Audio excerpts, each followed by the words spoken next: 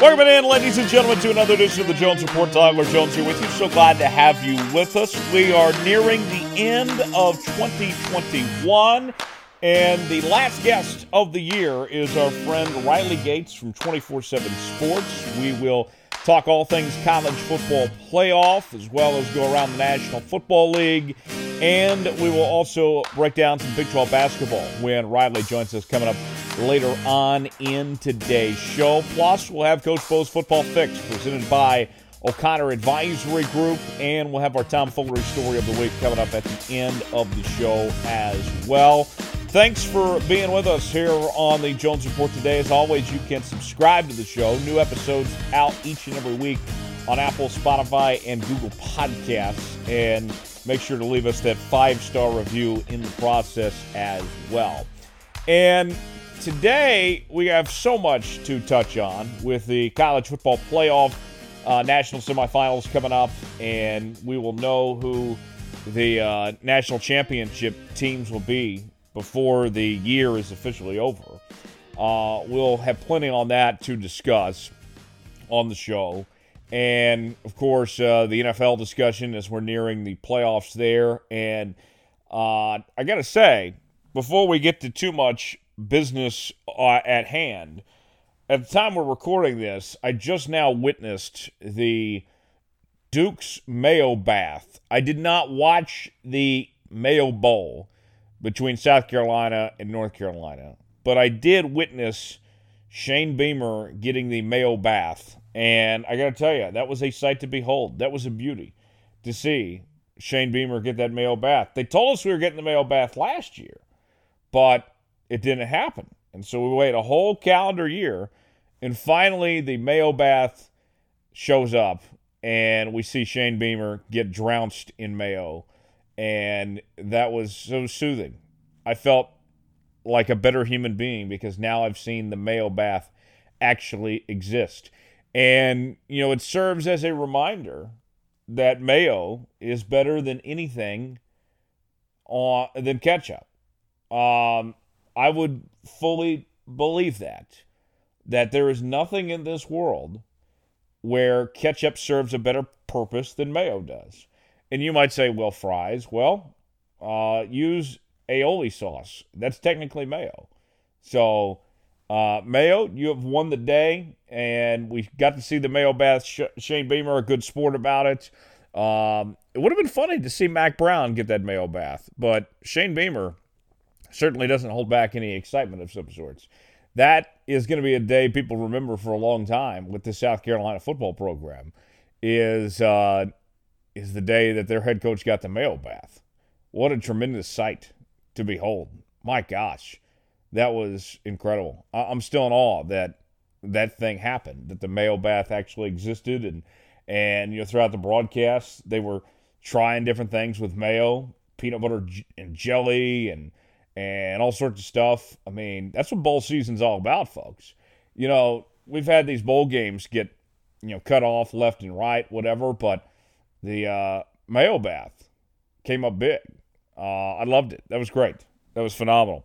Where we'll start today, we mentioned we have so much to talk about, but we'd be remiss if we didn't touch on John Madden at the beginning of today's show. John Madden is football through and through. You know, we throw out the term football guy. I don't think there's a more truer to the term football guy than John Madden. A guy that just lives, breathes football in every sense. You know, growing up watching John Madden on Sundays on Fox with Pat Summerall, and then Monday nights with Al Michaels and Sunday Night Football after that. You know, I remember all of it with Al Michaels. The soundtrack of the NFL or with Al Michaels and John Madden. You know, I even though I'm younger, I saw all of his time with Al. And I caught the, you know, very end of his time with Pat Summerall. And the games each week, you know, John Madden did a great job of teaching the game to people like me and, you know, younger folks out there that you saw him get the telestrator pin out. He invented the telestrator, folks. And no one had done that before John Madden did. And the way that he was able to simplify things and show so much energy and so much passion. He was genuinely excited about the games he called every week. And, nowadays, one of the complaints I hear all the time from people that are just casual fans that are watching the games at home, they feel like the announcers aren't getting excited, that they're not invested in the game like they are. And John Madden, he wasn't necessarily rooting for anybody. He didn't have a dog in the fight, but he was invested in every single game he called. And every broadcaster out there, your goal as a broadcaster when you're doing a game is that no matter how small it is, it means something to somebody. And for John Madden, he took that approach every single time in every game he called. And you look at the Madden video game, that was way different than any football video game prior to that, as the Madden video game was so unique. You had the Ask Madden feature where Madden's coaching you on the field, telling you what to do, and those playbooks were designed based off real NFL plays and such. I mean, it was done to the John Madden liking. And, whether it was through the video game or his commentary on Sundays, I would argue that there has not been a bigger ambassador for the sport of football, for the National Football League in particular, than John Madden. Some people would get annoyed by John Madden and some of the comments that he would make and such, and at times they came off silly, goofy. When he would say, hey, when Troy Aikman puts his contacts in, he can see better, or LaDainian Tomlinson, that's a lot of letters. My favorite one was that they're either going to run the ball or they're going to pass the ball here. Those type of things, John Madden was perfect for the time period he was in. Because social media, if John Madden did games today, would eat him alive for some of the stuff that he said and would be ripping him all the time. You didn't have that back then when John Madden was doing games, and it let John Madden be John Madden, who he is today. And to teach the game, to get it where it's at for the people that are watching nowadays, John Madden deserves a lot of credit for that, for the impact that he had on their lives, and for just investing in it that way, for caring that much. When you look at the resume of John Madden, from a Super Bowl champion head coach to, the greatest color commentator in the history of football, to, a TV pitch man doing all those advertisements and such, the football coaching is just one part of it. Most people know John Madden for who he was as a commentator and for that life he lived. And that's a sign of success when you can point to two completely different things and say you did them incredibly well. Now, John Madden waited a long time before he got in the Hall of Fame as a coach, but he got there eventually. And you're talking about a guy that was not just a Hall of Fame coach, but the greatest broadcaster to ever do it. That's phenomenal. John Madden, everything he did with excellence. And on the front of the whole mantra of him being himself and being the character that he is, I have a story for you that I want to share. This was from Joe Nugent of the NBC station in Omaha, owned by Great Television. He tweeted this out. This is courtesy of the Omaha World Herald. And I live in Omaha, and so this is funny to me to see this exactly come out the way it did. But listen to this John Madden story. John Madden on Omaha. This, I think, puts it all kind of together of who John Madden was. Sometimes I just like to break up the trip, and Omaha's kind of halfway across the country. So I stayed in Omaha one night, and we went to see the minor league baseball team play. Anyway, they have a raffle for a case of pork and beans. It's the 7th inning, and everybody's excited. They pick the winner, and the guy's sitting right behind home plate. His name is Elmer something, and he's jumping up and down. To him, it was like a trip to Hawaii or a new car or something. It was just a case of pork and beans. That was great. Hearing that story, I'm sure a lot of you heard that in John Madden's voice. And, the way he was imitated by Frank Caliendo and the Madden Cruiser going from everywhere around the country in a bus like he did. There was nobody like John Madden. No one will replicate, no one will be what John Madden was. And he was perfect for the time period he was in. He made such a huge impact on this game and on this sport. It won't be replicated. I love John Madden. It feels like a part of my childhood died when John Madden passed. I haven't gotten a chance to see the All Madden documentary yet, but I will definitely be watching that and, paying my respects to a legend that was and that meant so much. John Madden, you're talking about a guy that people, non-football fans know.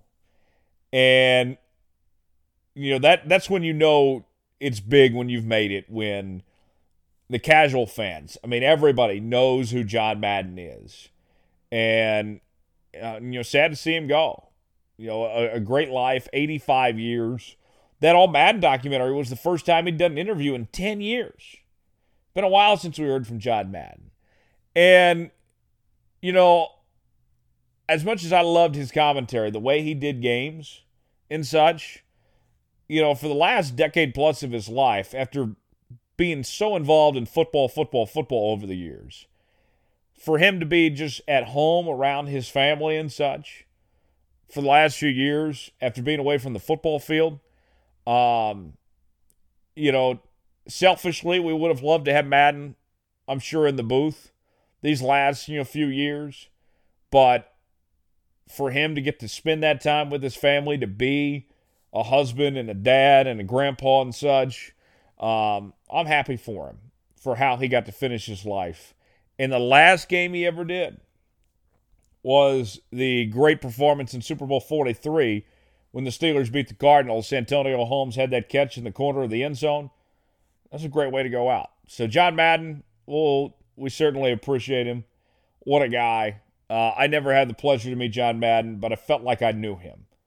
And I think that's how a lot of people feel, and a lot of people are grieving, that you felt like you knew John Madden, even though you didn't know John Madden. That's just what he meant to this sport and what he meant to people, and it will never be done again. Not like that. So, rest in peace, John Madden. We're certainly thinking of you on that front there. Let's go ahead and go around the National Football League as we do each and every week on this show. And the slate this week, we are not seeing any Thursday night games.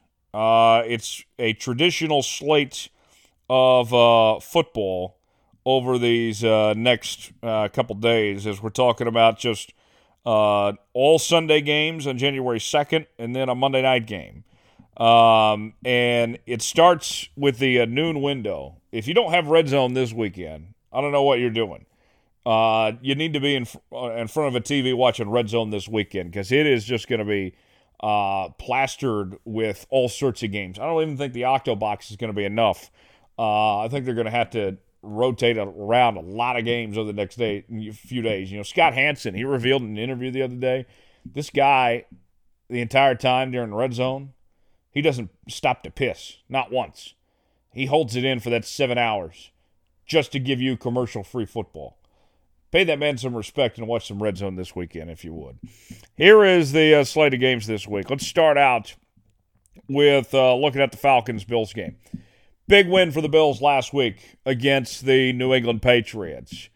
And now here they are. They stand at 9-6, back to leading the division again. And the Bills, it's been a roller coaster of a season. You look back at that game against the Chiefs where they dominated Kansas City on the road on a Sunday night in October, 38-20. And they looked like arguably the best team in the NFL at that point. But then, look what happened a couple weeks after that. You lose to the Jags. You get blown out by the Colts. You lose to New England. You lose to Tampa Bay. But in that game against Tampa Bay, they had a comeback of sorts. They made it a competitive game. And even though they lost that game, that felt like the spark that team needed with the comeback that they had and having a shot to win. Dominate the Panthers the next week. Convincing win on the road against New England here. Watch out, folks. Buffalo's a good football team. And I think they're a team that is better than their record indicates at 9-6. That is a team that could still very well go to the Super Bowl here. I expect them to have a big performance against Atlanta here. The Bills are going to start to put things in gear. Watch out for the Bills on a Sunday there against the Falcons. Bears and Giants. The Bears, a 6-point favorite. And the Giants, sounds like they're bringing back Joe Judge, Daniel Jones. I'm not huge on Joe Judge. I think it would have been best for them to move on. Daniel Jones, he's hard to figure out because he's never had an offensive line. He's never had great skill position players. And he's played fine. Not great, not terrible, but okay. And so it's hard for me to say it's time to move on from Daniel Jones or anything like that when we haven't seen him really have a fair opportunity. We haven't seen him get much of a chance. So, you look at this game here against Chicago. You play a lowly Chicago team that doesn't have a whole lot of talent. Their defense has been up and down this year. If you want to secure that job, secure that future for sure, a win here certainly when it hurts the Giants on that front. Meanwhile, for the Bears, Justin Fields, he's been out. Nick Foles has been going. It's hard to watch this Bears team right now. And Matt Nagy is going to be unemployed any day now. This one, man, for the Bears, it's about stopping the bleeding here at this point. I think if you're the Giants at 4-11 compared to the Bears at 5-10, man, like both these teams, it doesn't feel good, to say the least here, going into this game here. It's not gonna be fun for either of these teams these next few weeks of what they're about to endure as they in this season that's going nowhere. Chiefs and Bengals, really good game on a Sunday afternoon. Two of the best young quarterbacks in football between Patrick Mahomes and Joe Burrow. And Joe Burrow played lights out last week. Close to 500 yards passing. He has been terrific. One of the best young quarterbacks in the entire league. The Chiefs, their defense has been great. That was not something that we expected to see. They looked so bad the first month and a half of the year. And then the turnaround that they've been on. Everybody wants to talk about Patrick Mahomes this and Patrick Mahomes that if, he turned the corner. And did he? Yeah, he did. But that doesn't tell the complete story with this Kansas City team. The complete story here is what they've done on both sides of the ball to get this thing going here. And for Cincinnati, at 9-6, they've had a hell of a season. The way they've been able to turn things around from where they were just a couple years ago with the worst record in the league. With all that being said, the biggest knock on this Bengals team is that the games that Joe Burrow has played really well and that the Bengals have won have been against bad teams, have been against lowly opponents. They have not played that great in games against elite competition, and this is as good as it gets. So tough test for the Bengals here, and they're in good shape in their division at this point. The Ravens, Browns, Steelers, all are not playing great right now. Not the end of the world if the Bengals lose this one, but they certainly need it if they can. The Chiefs fight for home field. Still a tight race right now. They're gonna need to win this game if they're going to get home field here. Going to be a fun one as far as that goes between the Chiefs and Bengals on Sunday. Let's go ahead and look at some of these other games here. Dolphins and Titans. The Dolphins, first team in NFL history to win 7 games in a row and lose 7 games in a row within the same season. Tua's played better as of late. That roster, we talked about it going into the season, was one of the better rosters in the league. But they struggled to find their footing. Brian Flores is a good coach. Now you take on this Tennessee team who's been up and down this year. And initially they looked like they were okay when Derrick Henry went down. But Ryan Tannehill got exposed later on. You look at Tannehill's numbers this year. He has not had that great of a year. 15 touchdowns, 14 picks, 3,300 yards. And if you're Miami, you got to challenge Tannehill to throw the football here. The Titans have some really good receivers, but Tannehill's got to step up a bit and get those guys the ball. Should be an interesting game. Miami's got the momentum right now, but I think Tennessee's the better team as far as that goes. The Raiders taking on the Colts. The Raiders are a 6.5-point underdog in this game against Indianapolis. And this Raiders team, it has been a roller coaster of a season. But here they are at 8-7. They're not out of playoff contention technically. It's amazing to me that the Raiders are at this point with all that they've been through this year.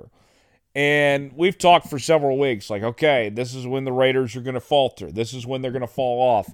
And they have simply not gone away. They're still viable at this point. Now, is that team going to go far if they made the playoffs? Of course not. But they have not been chopped off just yet. Meanwhile, the Indianapolis Colts. Jonathan Taylor has been terrific running the football. Carson Wentz, as much as we've dogged on Carson Wentz, he's actually played better in the second half of the season. He's played some pretty good football. And I give Frank Wright a lot of credit because he's not forcing Carson to do too much. They are a run-first team. They're going to run the damn ball to open up the passing game. And that's been their recipe, and it's been working. That's a very good roster there in Indianapolis. Colts are the better team. They're better coached. All signs point to the Colts should win this one and try to keep themselves within striking distance of the Titans to try to win that division there. Jags taking on the Patriots. The Patriots hit a little lull of some sorts. They went from looking like the hottest team in the league to now coming off back-to-back losses off a bye week before that. That bye week kind of killed that momentum that they had. And Mac Jones has not played great the last 2 weeks. He's had a few moments here and there, but he's shown some inconsistency. If there was ever a team to try to get back on track that you want to face, it's this Jags team right now. The Patriots are going to be okay. This is a great chance for them to get back on track and figure themselves out here against the Jags. I like the Patriots big in this game here. Bucs and Jets. Bucs have an easy stretch to finish the regular season. We talked about it a couple weeks ago here on the program. They beat the Panthers pretty bad. They got shut out by the Saints the week before that, had that overtime win against the Bills. But now you look ahead. Jets this week, Panthers again next week. The Bucs have a great shot still to get home field advantage, and it's large part because the schedule plays to their advantage.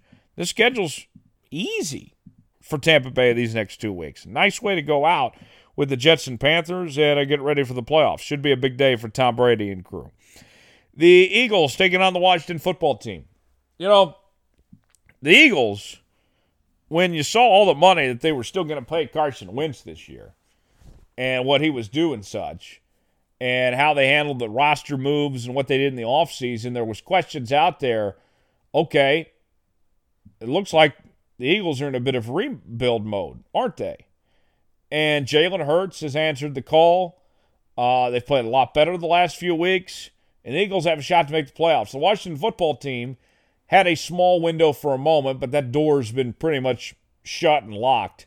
Watch out for the Eagles here. I think the Eagles get a win, and I think that Jalen Hurts has done enough that he should be the starter next year without any competition of some sorts. He needs to be your guy. You need to ride with Jalen Hurts. He's earned that opportunity. He's had a decent second season there, and especially with what he's had to work with. Not a great receiving core, Not a great offensive line, but he's making it happen. Credit to Jalen Hurts for doing the job that he's done there.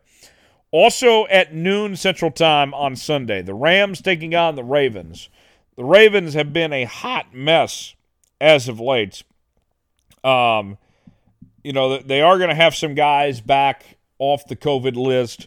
Lamar Jackson, at the time we're taping this, is still questionable at this point in time. But the Rams, meanwhile, they struggled there for a period of time, but they found a role for Odell Beckham. They're riding a 4-game winning streak with wins over the Vikings, the Seahawks, the Cardinals, and the Jags. I think the worst football is behind the LA Rams now. I don't know if I can say the same for the Baltimore Ravens at this point. I cannot trust the Baltimore Ravens. Watch out for the Rams to go on the road and do just fine there against this shorthanded Baltimore team. You're looking at getting Cam Akers back here pretty soon. Watch out. I think that Rams team that we saw in September that looked so dominant, looked like the best team in the NFC. Now that they've, been through the valley of sorts, the valley of the shadow of death, I think now they can see no evil and that they can find their way to being close to the top in the NFC again. Watch out for them to get a win there on the road against Baltimore. Even if Lamar doesn't play, Baltimore's shown enough fight that they can be competitive, that they can hang with some of these, upper echelon football teams here. Should be a good game no matter what, but I like the Rams there. Broncos and Chargers, I have no idea how, but the Broncos are still in the playoff hunt. Chargers, it's been an up and down year, and they started out so hot. Brendan Staley looked like he was doing a good job, but it's just been a roller coaster in 2021 for this Chargers team. The Chargers on paper should win this. They should be fine. They're the home team. They're a more talented team. But what Chargers team is ultimately going to show up? And the same could be said for the Broncos. You got Drew Lock starting. Drew Lock, the furthest thing he is from is consistency. I don't know what to expect here. I think that this is a game that if you played it 10 different times, you could have 10 completely different games that weren't similar to each other here. I like the Chargers, but I don't feel confident in saying that based on knowing their history and how they have lacked performance-wise. And especially in games where, they're playing lesser competition, they have played down to their competition this year, losing to the Texans last week. They lost by 15 to the Broncos earlier this year. They lost to the Chargers at home. Got by the Eagles. They lost to the Patriots. They got their ass kicked by the Rams. The Chargers, I think, are a good football team. I think they're better than what their record indicates, but you better start playing like it if you're going to do anything because that postseason is just around the corner here. Texans and 49ers. Nice win last week for the Texans. They're still an awful football team. But the 49ers, this is a crew that has come back from the dead. A lot of folks, myself included, had written off the 49ers. There was questions about Kyle Shanahan's job security and such. Well, I can tell you this. For the Niners to do what they're doing, Jimmy G has stepped up a bit. They've gotten healthier on both sides of the ball. George Kittle's playing really well. The 49ers, this could be a team that pulls off an upset in the playoffs. I would not want to face this team right now. The 49ers are playing pretty good football, and their best football could be ahead of them at this point. I think they're going to be just fine against Houston. Meanwhile, the Arizona Cardinals taking on the Dallas Cowboys. Cardinals are at 10-5. Cardinals are 11-4. And the thing that can be said about the Cowboys that you point to of their 11-4 record, not only that stretch where they did struggle, that at one point in time, but they managed to play through it. They're a better team because of it. They put on you know, a 5-star performance on Sunday Night Football against Washington the other night. It was terrific what Dallas did, what Dak and company were able to put together. Kellen Moore with an awesome game plan offensively. The defense stepped up. You know, Micah Parsons is a candidate for Defensive Player of the Year and Defensive Rookie of the Year. He's been terrific and all that with this Dallas Cowboys team. But the one thing about this Dallas Cowboys team that you can point to that they have not taken care of business of, and believe me, this is a team that runs the ball well, that passes it well, that forces turnovers, that gets pressure to the quarterback. They do all those little things. But the one glaring thing that they have not done well is in the big game. They are not winning against the upper echelon of teams in this league. And Arizona, I know they're not playing great right now, is still in that upper echelon here. So, can the Cowboys, is it just a product of them having an easy schedule, or can they step up and get a big win against a really good team here? That's what this comes down to ultimately. To me, this is not about Arizona even. This is about Dallas and what Dallas team ultimately is going to show up in that game on Sunday afternoon. The Panthers taking on the Saints. Things are starting to look really bleak for Matt Rule. I like Matt Rule. I'm a Matt Rule fan. If you're hearing this show a while back, you know that I would have loved to seen him at Norman and such. Ultimately, that did not happen. And now he is trying to do everything he can just to save his job at this point. Look, the Panthers have a terrible roster, and that's not Matt Rule's fault. I think that he has done a good job. He's made some mistakes here and there, but he's got to get better players. And if anyone wants to move on from Matt Rule, by all means, Matt Rule could find a job, even if he has to wait a year, whatever it may be. There's going to be teams lining up, whether it's another NFL job or another college job, whatever. He's going to be fine. Meanwhile, on the other side, that Saints team, all those quarterback issues and the COVID concerns they've had. They lose to Miami last week. They fall to 7-8. The Saints are done. Sayonara on the Saints this year. And if you're a Saints fan, it's really unfortunate. Your first year without Drew Brees, likely not going to make the playoffs. This is a team that's just had the worst of luck this year. When you look at losing Jameis Winston to all the injuries they've suffered and the guys that had to go to COVID protocols and such, it's just been a mess for the New Orleans Saints this year. And now you take on this Carolina team, and you hope that you can polish up some things and see what goes on. But it's disappointing because you look at that defense, what they did just a couple weeks ago against Tampa Bay. That defense is as good as any defense in the league, but they've just had so much bad luck that it hasn't meant anything, that they're not going to go anywhere with it. So that's a shame to think of when you look at that Saints team on that front. Meanwhile, the Lions and the Seahawks. Seahawks probably the most disappointing team in the league this year. Russell Wilson, we don't know about his future there in Seattle. The Lions, we don't know about where they're going to go next with Jared Goff and such. But with the Seahawks team now, you wonder what's the blow-up look like? I wonder that with the Seahawks heading into this offseason. Are they going to take this roster and are they going to try to add to the offense? You try to see if you can keep Ross and DK and Tyler Lockett and Chris Carson and those guys and build on it? Or are they going to start trading them off kind of like what we see when MLB teams just kind of, trade everybody off and try to get, picks and such and talent, to start the rebuild project.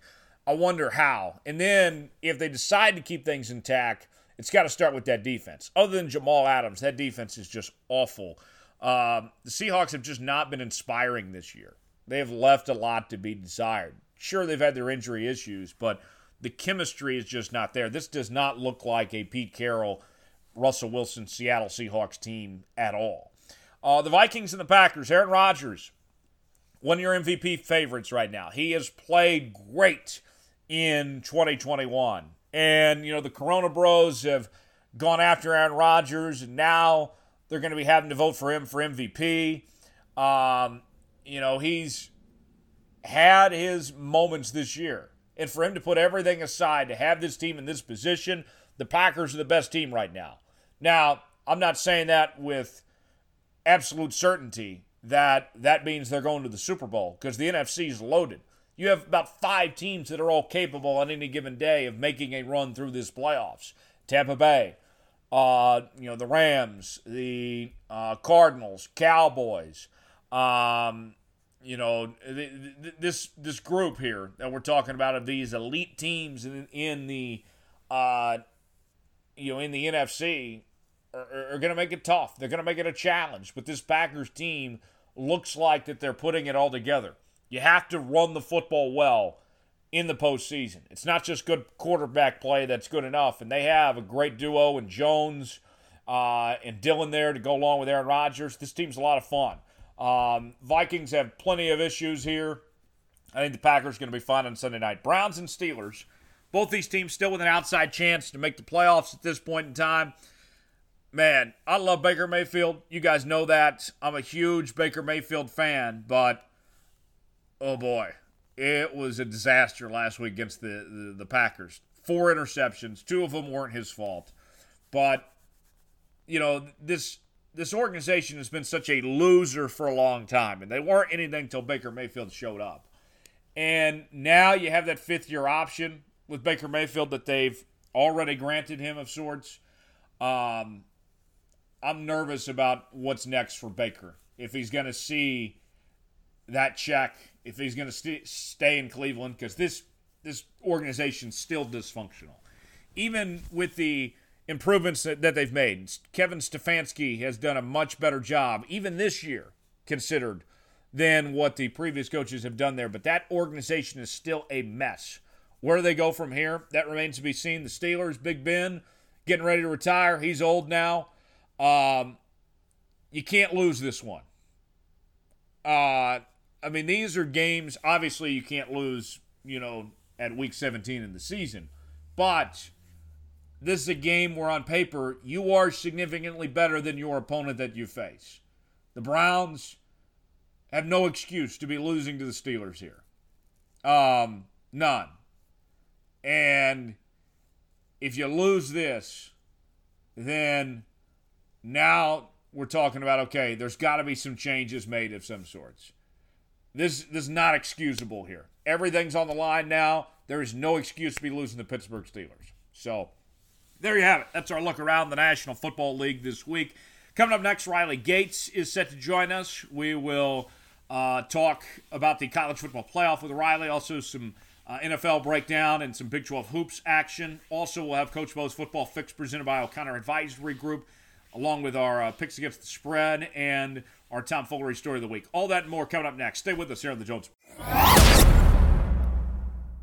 Joining us now here on the Jones Report this week from 24/7 Sports, based out of Kansas City, friend of the show, Riley Gates is back on the program once again. Riley, what's going on, man? Hope you're having a good holidays in your neck of the woods, man. Yeah, you too. Can't really complain. There's a lot of sports, a lot of bowl games, a lot of basketball. It's a pretty good time. Yeah, it is. Something on every night. And you've been part of the 24/7 network, we know, with your days back at Go Power Cat for a long time. But this new national gig you've been doing for the last year or so now, you're covering all this same stuff every day. This has got to be good for the content side on your end of all what's going on these days. So much to talk about here. Oh, no doubt. Yeah, coming right up on 2 years in March. Kind of crazy how fast it's all flown by, especially with sports being shut down for 7 months there at the start of it. But it was kind of crazy. And then, but yeah, I'm enjoying it. It's nice to kind of branch out a little bit and see a lot more than just K-State sports. So yeah, I like it. Yeah, Riley, let's start out with the college football playoff semifinals coming up on Friday. The Cotton Bowl, Cincinnati, Alabama, Orange Bowl between Georgia and Michigan. What do you make of those two matchups? Yeah, I think Alabama, obviously, it's, the old adage, never count out Nick Saban until he's dead, and that was not literally dead, of course, obviously, meaning his team dead, man, that could have worded that better. But, everybody was saying after he lost Texas A&M that they weren't going to the playoff and they didn't have a chance to beat Georgia in the SEC title. And with a playoff spot on line, I think betting against him is a bad idea. And obviously we saw how that one went. They finally figured it out. They're turning it on. And I think Bryce Young finally turned that corner that we were waiting to see him turn. Obviously wins the Heisman. So that's very big. And I think it's really cool to get Cincinnati in the playoff. We finally get a chance for a non-Power 5 team to prove that they can do it. I think it's real unfortunate that they do have to play Alabama because the chances of winning that game, you never know. You never want to say never, but it's going to be a very tough game for them to pull off. But I think that it's a fun matchup. It's entertaining to see, and it's something different than Bama, Georgia, Ohio State, Clemson, or Ohio State, Oklahoma, like that. And then obviously the 2-3 matchup is far more exciting just from an entertainment standpoint because it has Michigan and Jim Harbaugh, who, you rewind 12 months ago at this exact day, we were probably sitting here talking about how crazy it was that Michigan didn't fire Jim Harbaugh and that he was going to get another year. And now here he is with a Big Ten champion, a team that beat Ohio State, and a legitimate chance to go to the national championship game. I mean, I think that that's something we could actually see play out. Georgia's still a touchdown, 7.5, whatever you want to, wherever you're looking, a favorite to win the game. But man, with the running game that Michigan has and the way that they've been playing as of late defensively as well, I don't think it's impossible to say we could see them pull that upset off. I think it's the most entertaining playoff that we've had in probably 2 or 3 years, just because it is parity, so to speak. Right. And with that being said, in that Alabama-Cincinnati matchup, what scenario do you think it takes for Cincinnati to have a chance in this game? What type of things have to go right for them to have a chance there in the fourth quarter, you think? Well, I mean, this is kind of a no-duh statement, but you can't turn the ball over. You got to make sure you maintain every single possession and make every single one worth it. Try to score every time, because if you give Nick Saban's team just one interception or you fumble the ball down in their territory, I mean, they're going to make you pay. But I mean, of course, that's every college football game. That's nothing anybody's learning for the first time right now.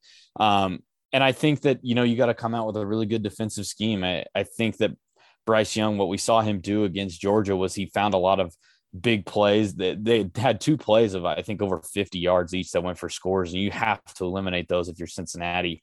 I think going on the road and beating Notre Dame was something really big for Cincinnati, because I think that's a hostile environment. Even if it's not an Alabama in the playoff, it is still a road game against a very big top name team against a big crowd. And I think that that's going to come to help them a lot. So something like a good defensive scheme and maintaining every single possession, making it worth it every single time. That's huge if you're Cincinnati, because there's zero doubt in anybody's mind that just pure talent wise, they're outmatched in the game. I mean, Alabama just simply has better players overall, but that's not to say that Desmond Ridder can't find a few plays and kind of make Alabama pay. If you can get Alabama backed up against the wall, maybe Cincinnati comes out, gets a quick strike, and then gets a quick stop. I mean, that'll really set the tone for the whole game, but you cannot let Alabama deliver that first punch. Otherwise it could get really ugly. Yeah. And, I look at the Cincinnati team, Riley. This is not just any group of 5 team to get to this spot. I mean, we saw them hang with Georgia in that Sugar Bowl last year, or Peach Bowl rather. You mentioned the Notre Dame win this year. We know Ridder can play. I mean, Fickell's a good coach. They got some talent here. I mean, I would be shocked if this game gets ugly. I expect Alabama to win, but I mean, Cincinnati's passed every test at this point leading up to this. I mean, they're worthy of this stage. Well, and I don't know how much the quote unquote disrespect card really comes into play, but I think it's very notable that, I mean, let's be real. If Cincinnati had gone 4-8 last season and then did the exact same thing they did this year, I don't really think we're seeing Cincinnati in this playoff. I mean, I think this has been a 2-year resume building.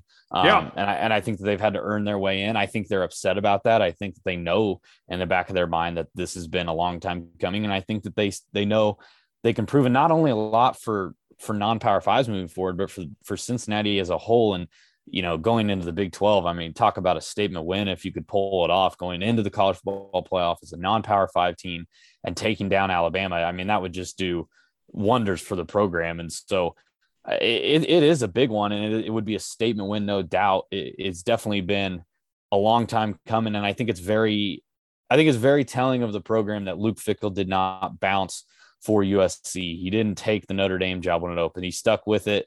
And now these fans, these players are getting rewarded for kind of having that loyalty. And, I'm really excited to see if they can take advantage of that. Yeah. Yeah. I'm certainly intrigued to see that as well. How about Georgia and Michigan? It looks like on paper, the more competitive game. This matchup, it's not a quarterback battle by any stretch. This is much about the defense and the run game here. How do you think this one's going to play out between these two? Well, I think for as much as Georgia's defense was exposed in that game against Alabama in the SEC title, I don't think that there's a quote unquote blueprint or there's an obvious flaw in the system. I think that was just a case of Alabama finding one or two things and then Georgia kind of being on its own heels, kind of panicking a little bit maybe, and really just the game got away from them. So I think that we're going to see that defense come out a lot more sharp. I think we're going to see them a lot more focused in this game. But,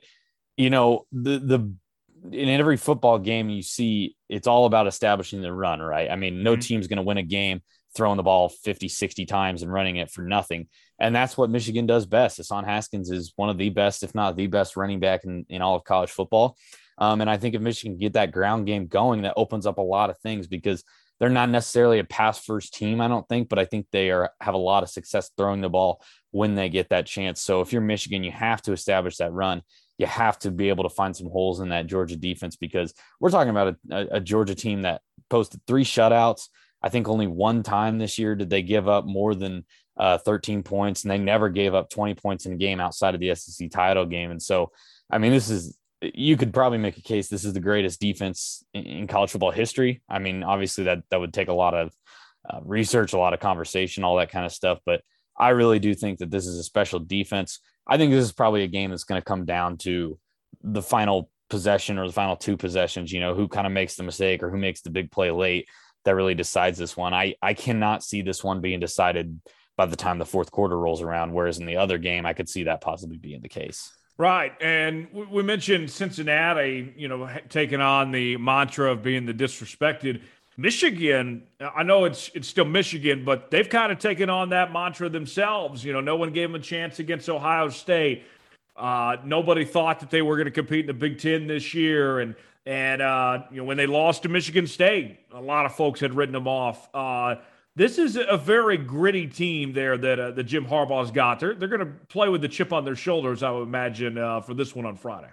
No doubt. I mean, they're the number 2 seed, and honestly, you could probably make a case that they're the most disrespected team in the playoff. I mean, Cincinnati, of course, being the non-Power 5 team, has a strong case, but I think a lot of people look at this Michigan team and they probably think fraud, or they probably think fake, that can't actually do it. I know I've said on a lot of radio shows and podcasts and stuff, there's a lot of people that are still out there saying, when does the Harbaugh moment come? Like we've always come accustomed to Jim Harbaugh having that big slip up game, or the one where you're like, goodness, that he just is known for that type of coach. And he just hasn't had that game this year. Not even the Michigan State. I mean, the Michigan State loss was a good loss. Honestly, they played very good. You could argue they were the better team in that game that just gave up a play late. And so I do think that there is a sense of disrespect a little bit. Honestly, I think that they're being counted out more than Cincinnati's being counted out. As weird as that may be to think, and maybe I'm wrong on that. I don't know what everybody else feels, but I think some people think Michigan kind of lucked into it after a few games, and maybe the Michigan State loss was a sign of the true team they are, and I don't think that at all. I think they're a really good team, and I don't know if I can necessarily pick them. And gun to my head, probably have to lean towards Georgia, but man, I won't be shocked if they win this game and go play for the title. Yeah, I mean, in all reality here, Riley, I think when you look at it, the hottest team right now of those 4, I would say, is Michigan. Cincinnati, they I didn't think they quite played to their potential maybe in a couple of those games down the stretch in the American. Michigan blowing out Iowa, beating Ohio State by double digits. As good as Alabama played in the SEC title a week before that, they looked awful in the Iron Bowl. Michigan might have the most momentum of any of those 4 right now. Yeah, definitely. And, Cincinnati, I was honestly worried Cincinnati was going to get left out because of, like you said, those games where they didn't play necessarily the best of games. They were, I think it was maybe Tulsa and, a couple other conference opponents there where it was like, we're talking 7-10 points, which if that's Alabama, if that's Clemson, if it's whoever, that's, hey man, it's a win and it's fine. We don't care.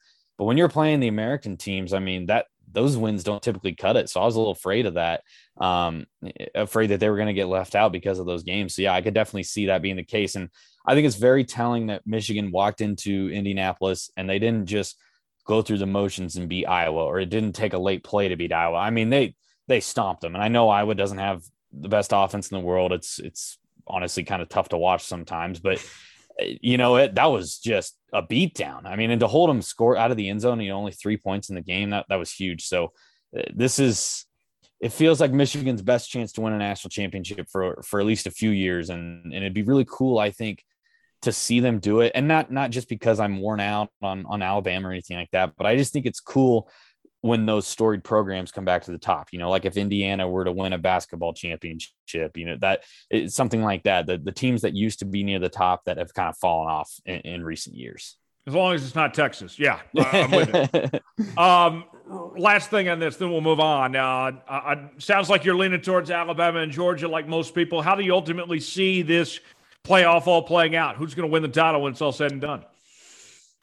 I mean, if you made me pick, hold me feet to the fire right now, I got to pick Alabama. I'm not a guy that bets against Nick Saban until he gives me reason to not. And I know that's the biggest cop-out answer in the world, but I think what he did in the SEC title game shows he can always exploit an opponent no matter who it is. Now, if it is Alabama and Georgia in the title game, I don't think it's anything like what we saw in the SEC title game. I think a lot of that had to do with Georgia going like, oh, we're already in the playoff. We'd love to win the SEC, but we're already in. Let's just get through this game and hopefully we win the SEC. So I don't know that the motivation was all that there for Georgia. Obviously, it would be in the national championship game. So it'd be a lot closer if it was Alabama and Georgia. But yeah, if I was forced to make a prediction today, I'd probably go Alabama and Georgia, and then Alabama wins the title. All right, let's move on to the NFL. Where you're at, the Chiefs are playing some great football as of late on both sides of the ball. Riley, watching this team, it seemed like it was only a matter of time before the offense was going to put things together and we see Patrick Mahomes improve. But nowhere did I see it coming that the Chiefs defense was going to play like they've played, the last, 7-8 weeks. I mean, other than the Chargers game, that defense has been one of the best defenses in the league the last several weeks.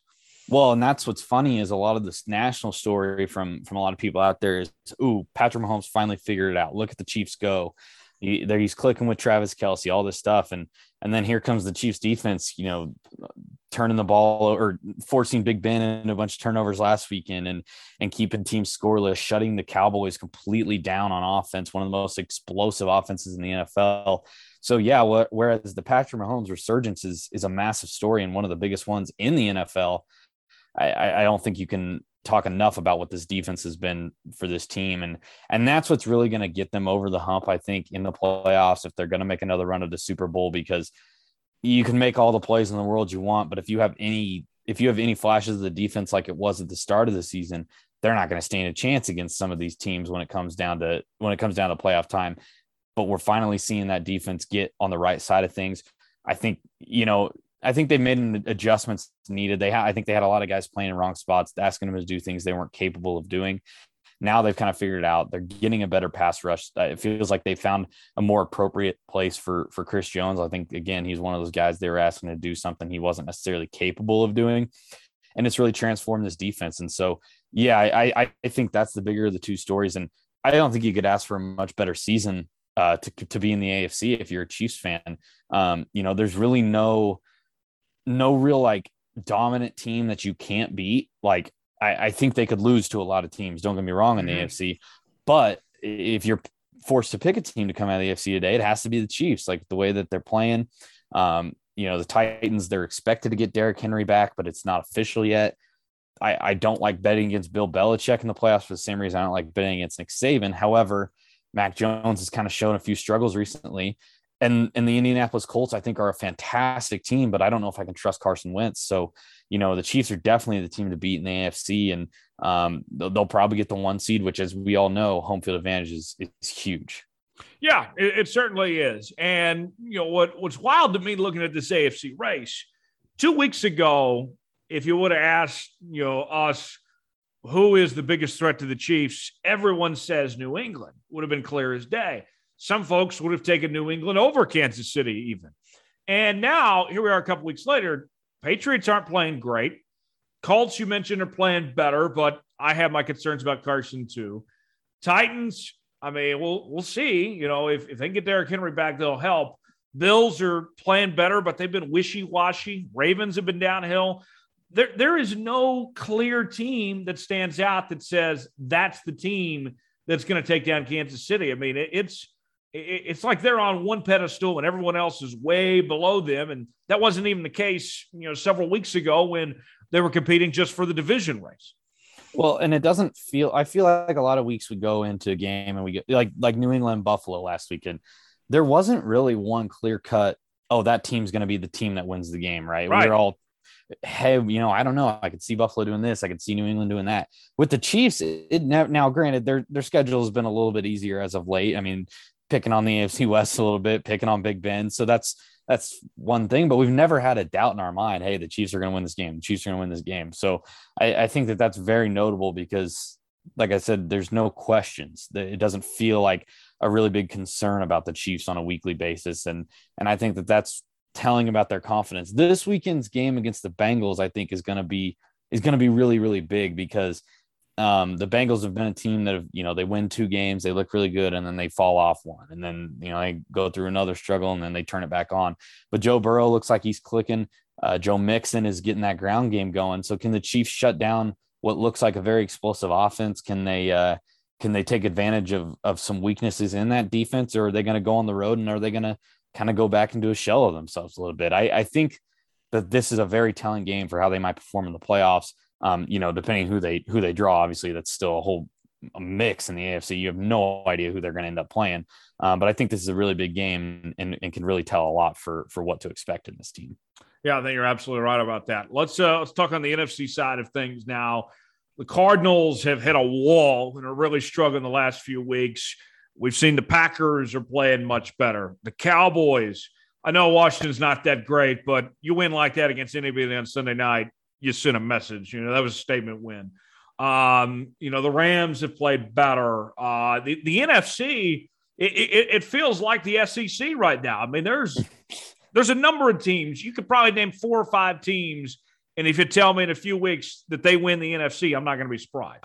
Yeah, and that's the thing. I think, it's hey, Tom Brady's in Tampa Bay. And Aaron Rodgers looks like he's playing the best ball of his life, and the Cowboys defense is coming to life. And so I don't know. I mean, yeah, obviously you can pick a team, you can make your prediction, but it feels like it could be anybody at all. And maybe as much as the Cardinals are sputtering right now, maybe they get DeAndre Hopkins back in the playoffs and they flip that switch again. So it's kind of up for grabs right now. And again, an obvious statement to say out loud, but a lot of it really does depend on who these teams draw, who they're matched up with. Cause I'm looking at some possible Cowboys matchups and it's like, ooh, the Cowboys could play the Eagles in the first round if the Eagles stumble in as a wild card, or, the Cowboys could end up playing one of the teams out of the NFC West. It's just like, how is this thing going to shake out? We don't know. And especially for a team like the Cowboys, I keep referencing them just because they're the team that comes from mind as a Cowboys fan. But the Cowboys have shown an inability to win the big game and beat the really good team. So, how big is home field against their first opponent? It's really up for grabs right now, but I don't see anybody playing better football in the NFC right now than the Green Bay Packers. I would say the Buccaneers, but I'm just very concerned about all their injuries right now. I think they're going to get some guys back for the postseason, but man, Aaron Rodgers feels like he's playing scorched earth because of everything that happened in the offseason, because of all the negative attention he got with COVID and getting the vaccine and everything. And so I just feels like his year, he might turn it on, but also we've said that about Aaron Rodgers and the Packers probably 3 or 4 times in the last 5 years, and they always find a way to lose or a little bit early. So I'm very interested to see how this NFC shakes out, because I could see a lot of teams coming out and not a lot of them would shock me no matter who ends up winning this thing. Yeah, you mentioned Aaron Rodgers, and he's one of the favorites for the MVP right now, along with Jonathan Taylor. And the way that Aaron's played has been phenomenal this year, and kind of taking on a give no F's type of attitude of some sorts, and was attacked by so much of the media and such that were going after him, how he handled COVID, and now they're going to have to, vote for him for MVP and all this. I've always been an Aaron fan, Riley. I love what, he's the way that he's not afraid to fight back, and that, he was able to put all that stuff aside and have the season that he's had here. I mean, what a year for Aaron Rodgers, and what sparked once they drafted Jordan Love. I mean, these last 2 years have been some of the best football of his entire career. Well, personally, I was in previous years, I was never a big Aaron Rodgers fan. Now, granted, a lot of that's because he was always beating the Cowboys in the playoffs, and I got understandable. Mad. Yeah. But I also wasn't a huge fan of kind of his mantra and kind of like, oh, I'm all about Aaron. That's kind of the vibe I got from him. But the last 2 years really did kind of change my perception of him, because I think he's been a lot more honest. I think he's been very open about what he wants and how he feels, which doesn't always sit well with some people, but I really respected it. I think it's very cool that he comes out and he kind of says what's on his mind. He's not afraid of, I know it's not necessarily sitting well in the public eye right now, but quote unquote being canceled. I mean, he doesn't really care. And he says that in interviews. So he kind of, whether it's about football or whether it's about his political beliefs or whatever it is, I mean, he just kind of does what he wants to do and doesn't really care that it's not necessarily what professional quarterbacks do. So I kind of like that about him. And it's unfortunate that he plays for the Packers, because I don't like the Packers, but hey, I can respect his game. And if he won the Super Bowl this year, I think he'd ride off into the sunset on that. I really do. I think that'd be it. And he'd call it a career, because I think he's very content with where he's at. And it'd be a very fitting in for one of the most legendary quarterbacks to ever play the game. Yeah, it could be. I don't want to see him retire. I'd love to see him continue on. I don't think he's going to be back in Green Bay next year, no matter what, but we'll see what happens. Let's talk. We got a little bit of time left. I want to talk some Big 12 hoops. I know you're still following the Big 12 conference real closely here. And I mean, first off, not only has the Big 12 been affected, but just all college basketball, these COVID cancellations have been such a mess. And last year, the Big 12 built in a couple weeks to try to make up games. I believe they don't have that built-in time this year like they did last year. They could be this could be a mess of trying to have the true Big 12 champion. There might be some controversy when it's all said and done. Might be some controversy, might be some games that make no sense if they try to, for example, and I don't know if they're going to do this, but try to cram 3 games into a week, or possibly even 4 games into a week, something like that, just to play the full 18-game schedule. I don't know exactly how they're going to plan for all this. It's very interesting. I do think, I mean, this is just a guess and nothing scientific or anything. I could see this slowing down a lot as, all the kids start to come back to campus. They kind of get back into that normal routine of going to class, of going to practice. I mean, we've had a lot of kids going for Christmas, obviously getting on airplanes or spending time with their family, whatever, probably picking up COVID, shaking it real quick, and then moving on. So, but it has been unfortunate. K-State hasn't played, and man, I can't remember the last day K-State played. It's been at least 2 weeks. KU played tonight for the first time in a few weeks, I think. So it's very interesting to see all these cancellations. It feels a lot like the beginning of last year in the way that it started. But I do think that this is the right way to move forward. I think that they're going to do the best that they can. And I think now that the CDC, with their rule of the 5 day of isolation type thing after a positive test, I think that's going to help a lot of college basketball get played, because, now Duke's game did end up getting canceled still, but Duke had canceled 2 initially, and there was a chance they could have played on Saturday. Obviously, the issues are going to hold them back from that, but it just opens up the door to, hey, maybe instead of 3 games postponed or canceled, instead we just have 1 because we only have 1 game this week. So I think it's interesting, and I just hope there isn't a week where, hey, KU played Baylor on a Monday and they played Texas Tech on Wednesday, and then they got an easy game with K-State on Saturday, but hey, K-State came and upset KU because KU was just worn out. Now I'm just using that as an example. Right. But there are some teams that deserve to be at the top of this conference, and you would just hate to see a schedule like that really put an impact on the race like that. Right. I mean, the Big Ten last year, you could argue that it was decided based on who got games in or not. It was a close race last year between Illinois and Michigan, and Illinois was on, the outside. They ended up on the wrong side of that, and cost them a conference championship potentially. You don't hope that doesn't happen here in the case of the Big 12. We talk every year, Riley, in this league about the depth of this league. Correct me if I'm wrong here. I can't remember a year in recent memory where we've talked about this league being so top heavy like it is. It's been a minute, it seems, hasn't it? Yeah. I mean, honestly, you could say it was top heavy in 18-19, that year that K-State and Texas Tech shared the championship. But even you could say that year that KU wasn't very good. I mean, I think they lost like 6 games that year. So it really does feel very interesting. I think some teams will come back to planet Earth a little bit. TCU's 10-1, West Virginia's 11-1. I think when the schedule beefs up a little bit, they'll kind of come down. But no one thought Iowa State was going to be this good. Definitely not. That's the biggest one right now. I think you have KU, and I think you have Baylor definitely at the top. I think whereas you'll see some teams regress, I think you'll see Texas, for example, tick back up. I think they're still kind of suffering from new coach, a lot of transfers. So I expect big things out of Texas. And even Texas Tech is starting to figure things out under Mark Adams right now. So, my pick is still Kansas. I think Kansas is hands down the most talented team in this league. There's zero reason in my mind that they shouldn't win the Big 12. But I don't think it'll be easy. I think it'll be very tough. And, there's a reason the Big 12 champion, it usually loses, 2, 3, 4 games, is because it's not easy to win in this conference at all. No, not at all. And what I like, as far as this year goes, Riley, is, these first-year head coaches in the league, whether it's,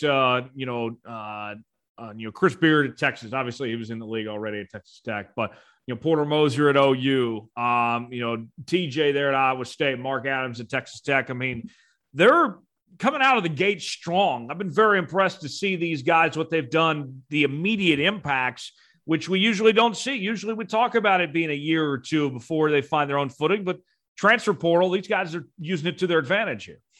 Yeah, and it's crazy. I went to Big 12 Media Day in Kansas City back in October, and, I go to K-State's table, you see 2 familiar names. Go to KU's table, you see 2 familiar names. Then it was like, I went to Oklahoma State's table, I went to Oklahoma's table, Texas's, and it's like, I've never, I've heard of these kids, but I totally forgot that they transferred there because it happened way back in April. And then it kind of hits you. You're like, holy cow, like this is a lot of new names, a lot of new teams. So it's very different to see a lot of these names, whereas in the Big 12, you get used to the same kids on a yearly basis. So definitely some adjusting. I think it's going to really kind of hit some people like a brick wall once Big 12 play starts, and you start, because I doubt a lot of K-State fans are watching KU games right now, and I doubt a lot of Iowa State fans care what Baylor's doing right now. But once you start this interconference clashing, I mean, I think it's going to be really interesting to kind of learn this league and kind of figure out, oh, hey, who's in it now, who's the better players, that kind of thing. Yeah, I think you're absolutely right about that, Riley. It should be a lot of fun to see how ultimately this plays out. You mentioned you like Kansas on top, and Baylor and Texas are in that bunch there. When it comes March, how many teams do you think this league can send to the tournament? Are we talking 6, 7, maybe 8? What's the magic number, you think? Well, Oklahoma State's obviously out. Right. Obviously with the postseason ban. I don't think Kansas State's going to make it. I think K-State's a very improved team. Don't get me wrong. I just don't think I think whereas K-State improved, the rest of the league also improved. And I don't know if K-State improved enough to get over there. So I don't think they'll make it either. And I have a lot of trouble seeing TCU unless they do kind of keep it up in the way that they've been playing. So I think right now I would put the number at 7, in between 6 and 7 teams, which I think would be very good. And if TCU can, like I said, play at that consistent level, we could see 8. Which is, we've always seen this league around that number in this 7 to 8, sometimes 9 area. And I think it continues to show just how good this conference is, where the 6th place team might end up being 12-6 or 11-7, but they're a lot better than maybe the 4th place team in the Pac-12 or the 5th place team in the ACC this year. And there are definitely a lot of teams in the ACC this year. So it's a very good conference. And it's kind of funny. I think KU's, I think KU's a national championship contender, honestly. And so I won't be shocked if they go 16-2 and win the Big 12. And I won't be shocked if they go 14-4 and win the Big 12. I mean, who knows what to expect this year? It's a really, really good league. Yeah, and so much talent. You mentioned, a lot of these teams really use the portal to their advantage. Who are some of the guys that you like best? Who stands out to you of the guys that are looking good night in, night out in this conference? I'm really excited to see what Jordan Goldwire does for Oklahoma in terms of portal players.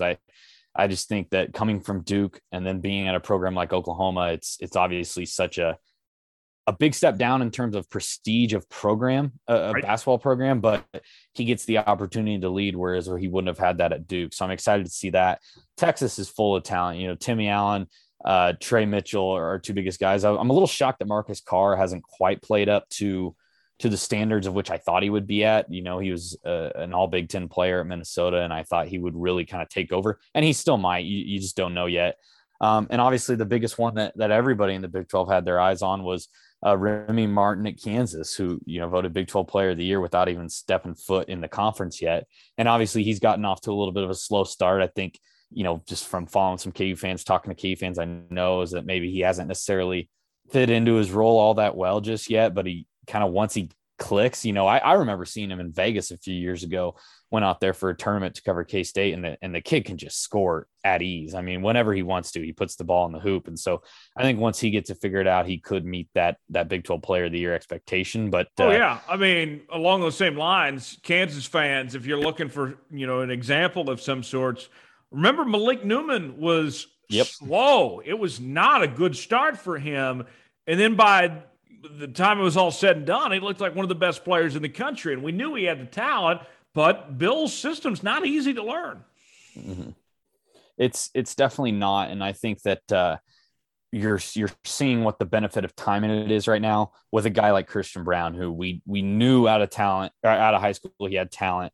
Yeah. Ochai Agbaji, we all knew he had talent, but they would struggle to get over the hump. It felt like, well, now we're seeing what they're doing with that experience. So whereas Remy Martin won't have like a full 2 years or anything to really get it going, I think this Christmas break stretch will probably really help him. And once he gets into Big 12 play, I think we'll see him explode. Riley, we're out of time. Appreciate you joining us, man. Tell the folks out there where they can find you and see all the great work you're doing with the 24/7 Sports. Yeah, sure. I'm on Twitter at Riley_Gates, RILEY_Gates. And, just go over 247sports.com, follow 24/7 Sports on Twitter. I mean, we're always putting out stuff and a lot of fun. Football is slowing down, but basketball's heating up. We're excited about it.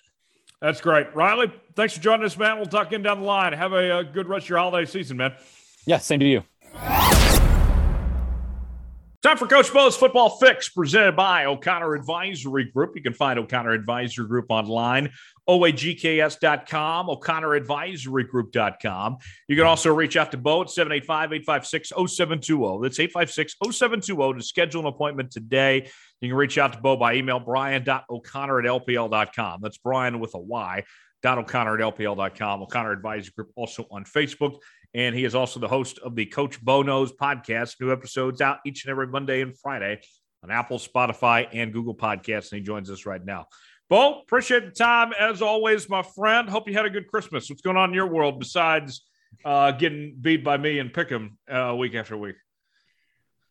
I don't know why you got to go there. I mean, that's just some bullshit to start us out. I think it's going all right, man. We doing all right. We just Christmas time is finished up. We're getting ready for New Year's, and this has been a pretty decent week. This is one of those weeks we don't see a lot of clients this week, so it's just a matter of right now's last few things, kind of getting ready for next year and taking care of some stuff, and moved a couple pieces of furniture in here this week, and just a couple of things we're just doing, kind of cleaning up, get ready for January 1. So nice. And you had a good Christmas too? Yeah, we did. Real low key. We did the low key Christmas thing. We were at home. We did an in-law thing on the night before, but then at home, and then brother and his family came over that day, and we kept it kind of gangster, just a few of us, and then the kids got to all open presents and have a good time, and that's what it's all about. Christmas is all about the kids and enjoying that. So that's great. We really had a great time. Glad you had a great Christmas, Bo. Yeah. The slate this week. So here's a little thing that happened, folks. Last week, we put our pick'em slate together, as we always do, 5 college games, 5 NFL games, and we try to get 10 games on the slate. There's some weeks we have to put more NFL games, or some weeks we have to put more college games to make it happen. But last week, it was going to be 5 and 5. And then at the last minute, the Holiday Bowl got canceled between UCLA and NC State. So we only had 9 games. So with that, we're going to pick 11 this week to make up for the game we lost last week. But that's okay, because that allows us to pick all of the New Year's Six Bowls now. Let's pick all the games. Let's pick all the college games, all the NFL games. I need everything I can get to get back at you here. You need everything right now, Bo. You're 83, 84-2 on the year, below 500. You went 2-7 last week in picks. Meanwhile, yours truly, I went 7-2, and I'm 93, 74-2 overall in first place. So, Bo, last week it was, if you were listening to the show, folks, we were saying, okay, one of us is going to be really right and the other is going to be really wrong, and I happen to be the one that was right. So yeah, the last 2-3 weeks I have been off. I mean, fade my picks, folks. Fade me, y'all. You make some money. You want some extra? You want some into the year, the New Year's spread?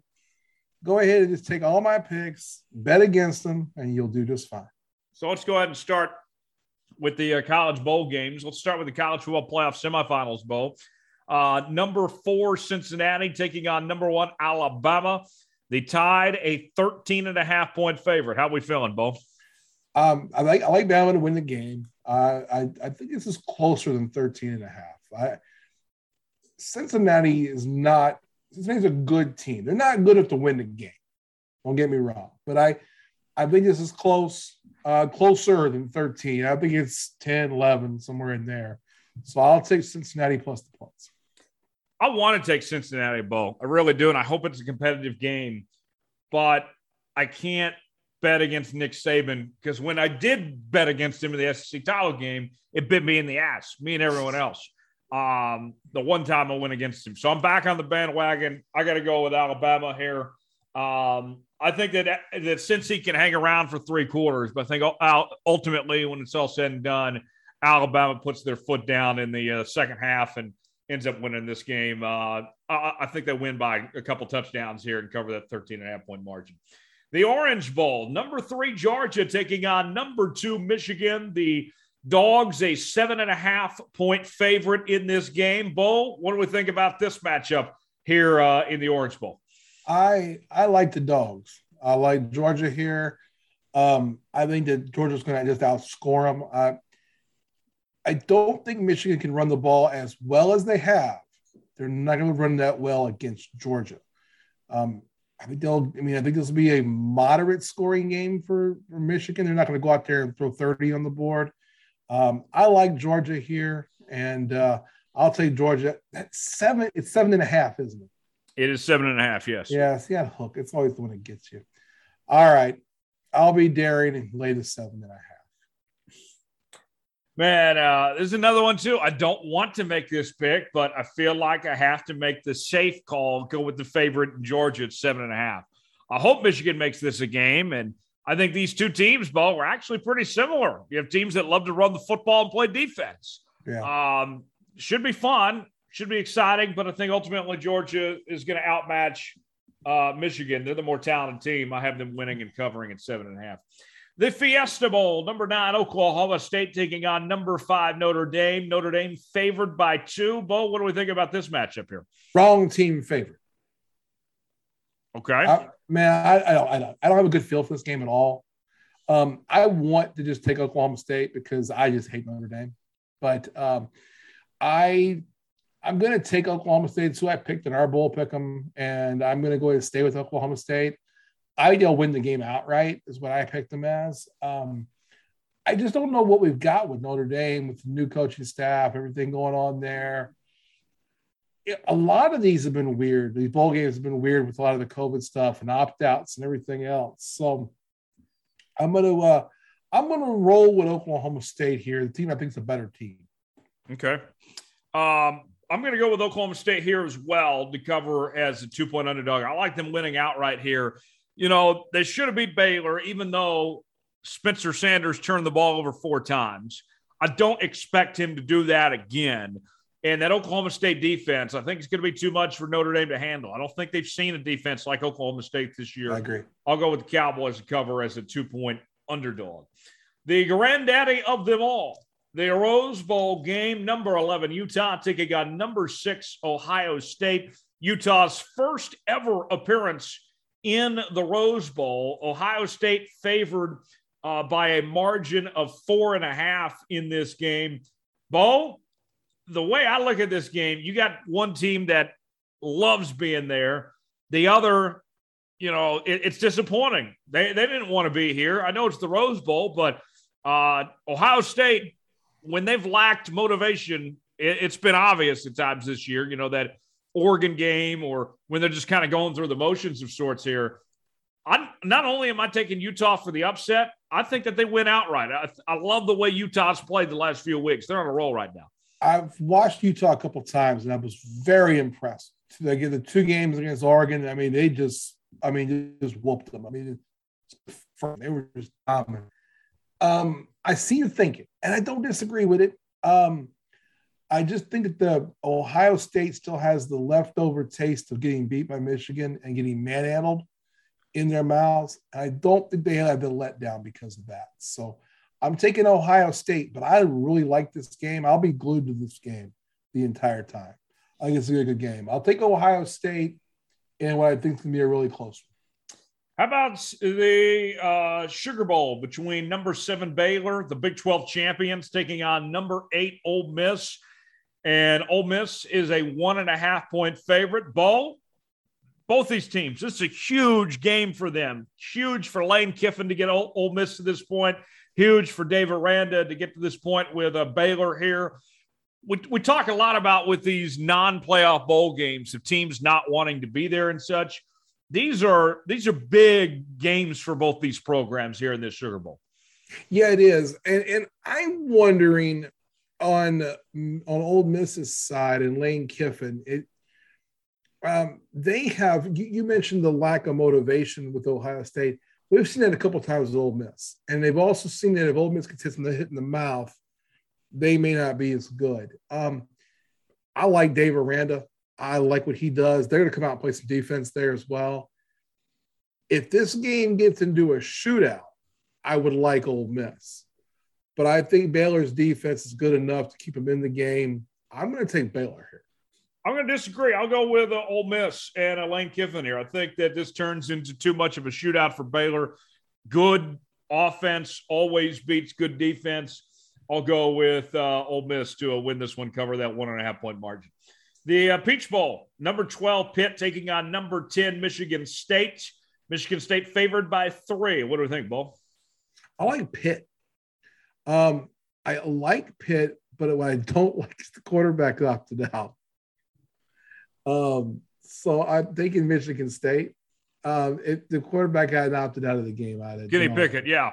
Yeah, I've been all over. He's going out after his fake slide. That's how he goes out. That's what he's going to do, yeah. So they had Pickett. I would have definitely have jumped all over Pitt. But I'm going to go Michigan State. I think the opt-out is too big. It's obviously Pitt's best player. This is going to be a team a quarterback who hadn't played all season. And how do you think they're going to play against Michigan State, who's Mel Tucker gets his guys ready? They're going to play good defense, keep it a low-scoring game. They'll win it out. I'll take Michigan State. And we're not going to see in this game either Kenneth Walker, the star running back from Michigan State. Yeah. I think that Pitt's going to miss Pickett more than Michigan State's going to miss Walker. Walker, absolutely. Better player, but when you talk value-wise, running backs are a lot easier to replace a running back than it is a quarterback. Right. I'll go with Michigan State to cover that 3-point margin and win the game outright. Let's move on to the NFL. Chiefs and Bengals. The Chiefs, the hottest team in the NFL right now, favored by 5, taking on this Bengals team that's still trying to fight to make the postseason. Bo, really good matchup between 2 of the best young quarterbacks in the league, in Joe Burrow and Patrick Mahomes. Yeah, I mean, the Joe Burrow stand in me wants me to come on and say 525 last week, and they're going to do it again. I don't like the Bengals offensive line. Burrow's great, and he had an incredible game last week. I just don't see how the Bengals are going to protect him against the Chiefs defense, which is just getting better and better every week. I like the Chiefs in this game. I think they'll cover. I would have thought this game would have been about a 7-point spread, 7 or 8 actually. I have gone against the Chiefs a couple of times this year. I did it last week thinking the backdoor cover, but I forgot that Ben Roethlisberger is still Ben Roethlisberger, and he's busy eating a Baconator on the sideline or something. It looks awful. I just got to figure out. I want to take Joe Burrow. I want to take the Bengals, but I'm not. That offensive line's not ready. The Bengals are a year ahead of schedule. They get a good offensive line, they're going to be great. They've got some skill position guys, but this game is going to be high scoring, both sides. But I expect the Chiefs defense to make a couple plays late, especially up front. Chiefs look like the most complete team in football right now, and they've been tremendous the last few weeks. What do I always say on these picks, folks? Ride the hot hand. Keep riding the momentum until they prove you otherwise. Chiefs at 5, I'll take it. Give me the Chiefs to win and cover. The Cardinals and the Cowboys. Bo, the Cowboys made a statement last week. I know Washington's not that good, but arch rival, Sunday Night Football, most points, tied for the most points ever by any Cowboys team in that first half. Dak, he went through a little slump for a bit. Now he's back on track. Cardinals, they haven't played their best football the last couple of weeks, but we know they're a really good football team. This should be a fun one with Dallas favored by 5.5 at home. I like the Cowboys. I have said all season, I think the Cowboys can beat any team in the league on any given day if they run the ball well, if they run the ball as many times as they throw it. They didn't run the ball as many times last week. They didn't have to because Dak just went off in the quarter. 3 or 4 big plays, and the game was over. But then the Cowboys did run the ball and run the clock out in the second half. I like the Cowboys. I like them here. I think they'll cover. And I think in the NFC, the Cowboys are the team that nobody wants to face. I think the Packers are the best team, but the Cowboys are the team that really you don't want to play. Yeah, I would agree with that. I am going to go with Dallas for all the same reasons you just said here. And on top of that, just the Cardinals, these guys just aren't the team they once were. And I didn't think the Cardinals were going to be that good like they started out this year. They remind me of the Steelers of last year where, were the Steelers a bad team last year? No, but we knew they were playing, that they were going to come back down to earth. The Cardinals have come back down to earth. I think I like this Cowboys team a lot more than I do the Cardinals right now. If this game was 4 weeks ago, I would have easily taken Arizona, but I can't go against the way Dallas is playing right now. I was watching the Arizona game this past week. They threw a stat on there that said last 2 seasons, he's been there 2 years, right? Yes. So they're it's like a ridiculously bad record in November or December and January. Maybe it was November, December. It was November, December. I mean, it was ridiculous. Like the schedule flips to the end of the year, and all of a sudden, those last 6 games, the Cardinals was something like a 40 win percent, like a 0.40 win percentage, where the rest of the time they're at an 800 win percentage. They just get tired, and I just don't think Kingsbury his team. I don't know if they give up on him or what it is. Maybe it's the lack of planning. People maybe learn what they're doing, and they can't, make the next logical step. That may be a big part of it in my view, but I don't think the Cardinals are that great a team. I think they played way above their skis for a while. But you said it real well earlier. I like the Cowboys. Yeah. The Rams taking on the Ravens. The Rams favored by 3.5 here. Bo, this Ravens team, they've gone through a lot of injuries and such, but they've still been fighting. They've been competitive. Yeah, the Ravens, John Harbaugh's done a hell of a job. This team has had injuries everywhere. Lamar Jackson carried him for a while. He was a couple of weeks. We hear he's questionable now. He may play. We don't know if it's maybe, might, won't. We don't really know. I don't like them here. I don't think they're going to win. But I got tip my hat to that team. That team is gritty. They are gritty. They rolled a bad number last week against the Bengals. I mean, Burrow was just unbelievable. I mean, it's one of those once every 10-year kind of games. You just don't see that very often. They're a lot better than they were last week, but they're not going to win this week. And the Rams are back. They're for real. I like the Rams in the NFC right now, and I like the Rams here. And the Rams are getting Odell on track. Yeah. They're figuring it out. They went through their lull, their slump of sorts, but now they're on the up and up. Cam Akers is on track to be back and such too. Watch out. The Rams can still win the NFC. The Rams, to me, are what the Bucks were last year. They got everybody healthy at the end, and they all came together. For the Bucks last year was the last 5 games. For the Rams might be the last 4 or even 3, but they've played great the last 2 weeks. They got 2 more to go. I suspect the Rams are going to win the West, and that'll give them home field advantage for that first game. I don't know if they'll catch the Packers. They're a game back of the Packers. They'll need some help. But I like the Rams. And I think the NFC is just scary good top. Yeah, I do too. No question about it. I'll go with the Rams here as well.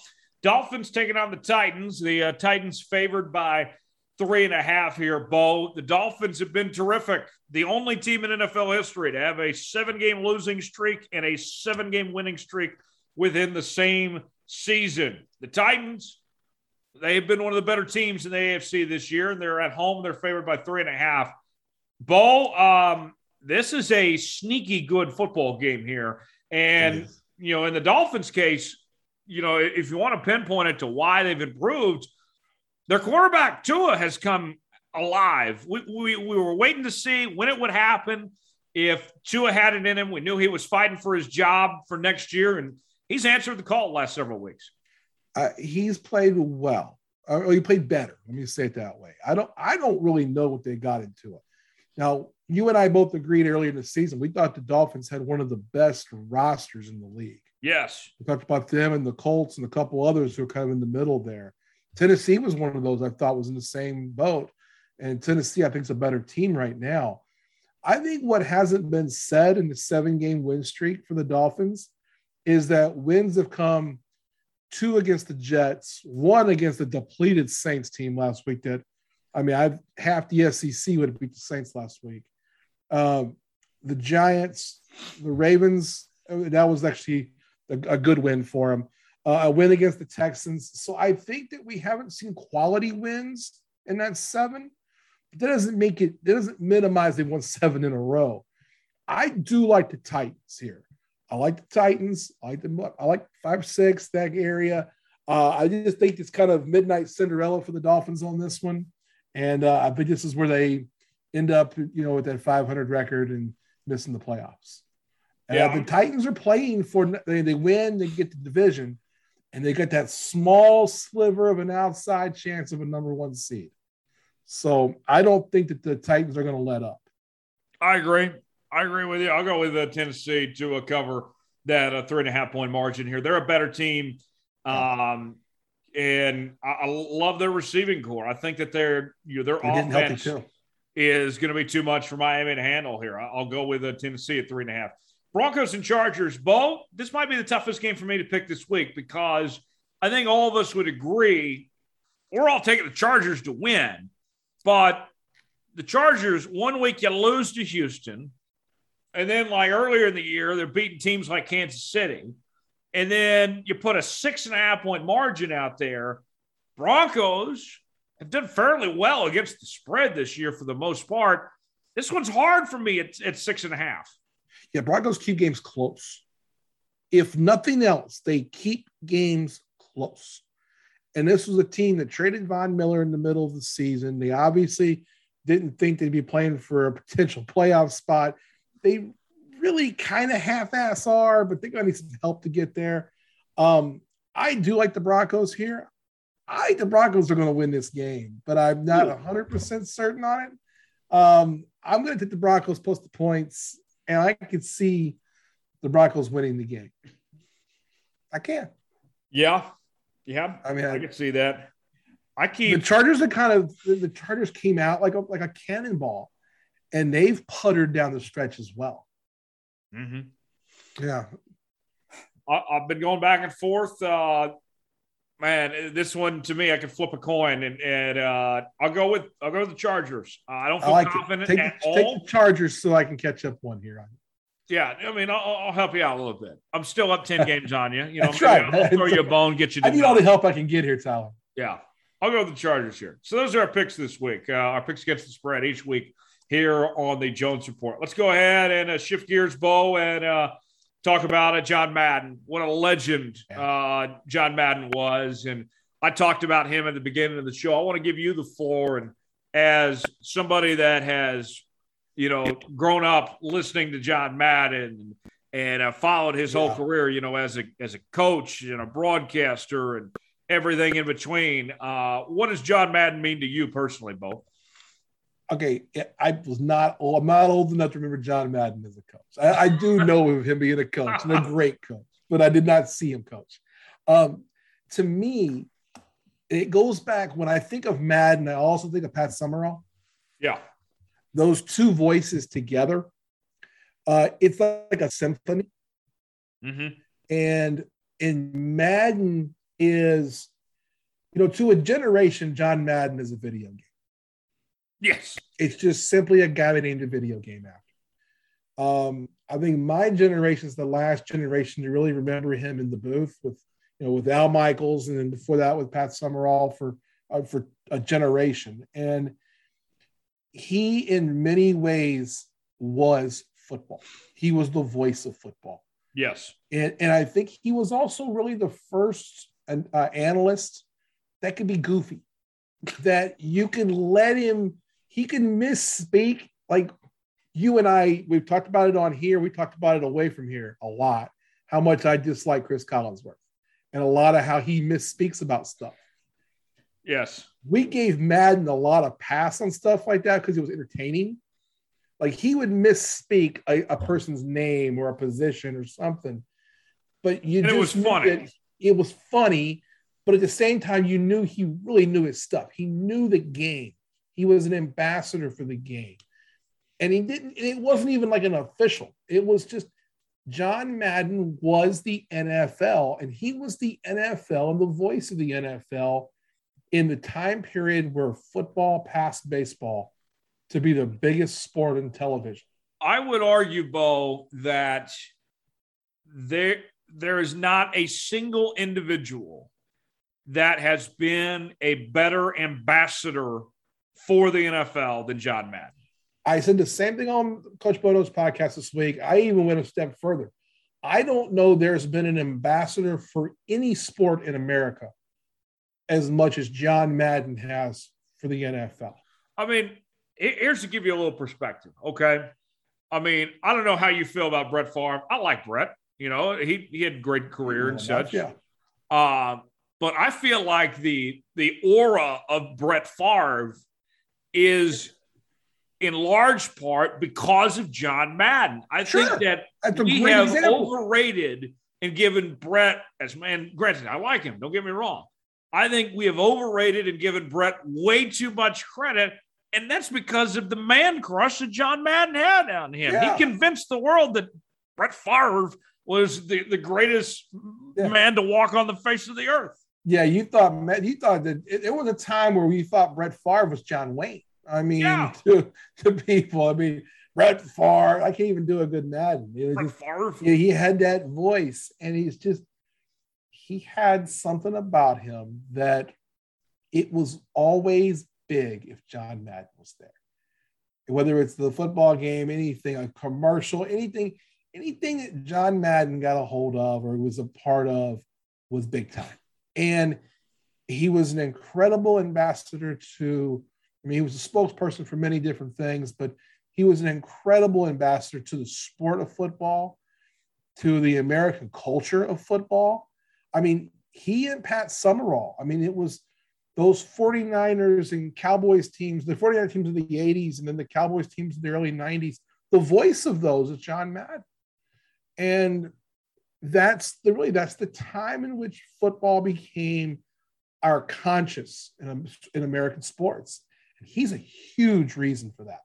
And that cannot be minimized. I mean, he is a tremendous reason. I was very sad to see that news. And have you seen yet the All Madden, the thing that came on Christmas Day? No, I've been meaning to. I haven't got a chance yet. I will, though. I only got to watch half of it because we had family over and I was hanging out with my nieces. But it started with him as the coach, and he kind of, it was getting to him just starting broadcasting when I turned it off. But he was so much larger than life. And anyone that came into contact with John Madden, I mean, you bring up a great example on Brett Favre. I mean, Brett Favre's almost a mystical being because of John Madden. I mean, Fox having football. I don't think people understand, people who are like your age, football on Fox was a huge deal when it went over to Fox, and how that network wasn't considered a big network. It wasn't ABC or CBS or NBC. What they did, the first thing they went and did was get Pat Summerall and John Madden. And when they did that, it made them automatically number one in the broadcast, in broadcasting football, because they went and got John Madden. Well, the thing too, people like me, you know, in my generation, I can say that, you know, I never met John Madden, never had a conversation with him, but I learned the game from John Madden. Oh, yeah. The guy invented the telestrator. I don't know how many people realize that. Yeah, he was the first guy to use the telestrator. I would say that on the bipod. Yeah. The Madden video game, of course, that's, as kids, that's how we learned the game too. I mean, literally, I can say I never met John Madden, but he taught me football. Let me tell you a quick little story. So when I was the head football coach at Veritas Christian School, I had a bunch of kids that didn't know shit about football. I mean, they didn't know anything about football. Yeah. And we were doing summer camp, had them all out. And one of my assistant coaches and I were talking, and I said, we figured these kids out. I mean, they just don't know the game. Yeah. And we decided to tell them to go home and play Madden.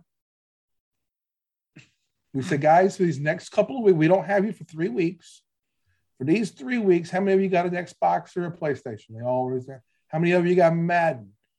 And almost all of them, I said, play the game. Play the game, but don't just play with the sticks. Learn the offenses, learn the defenses, learn what blocking is. You can learn so much about the game from that video game. Yes. And that's because it was really true to real football.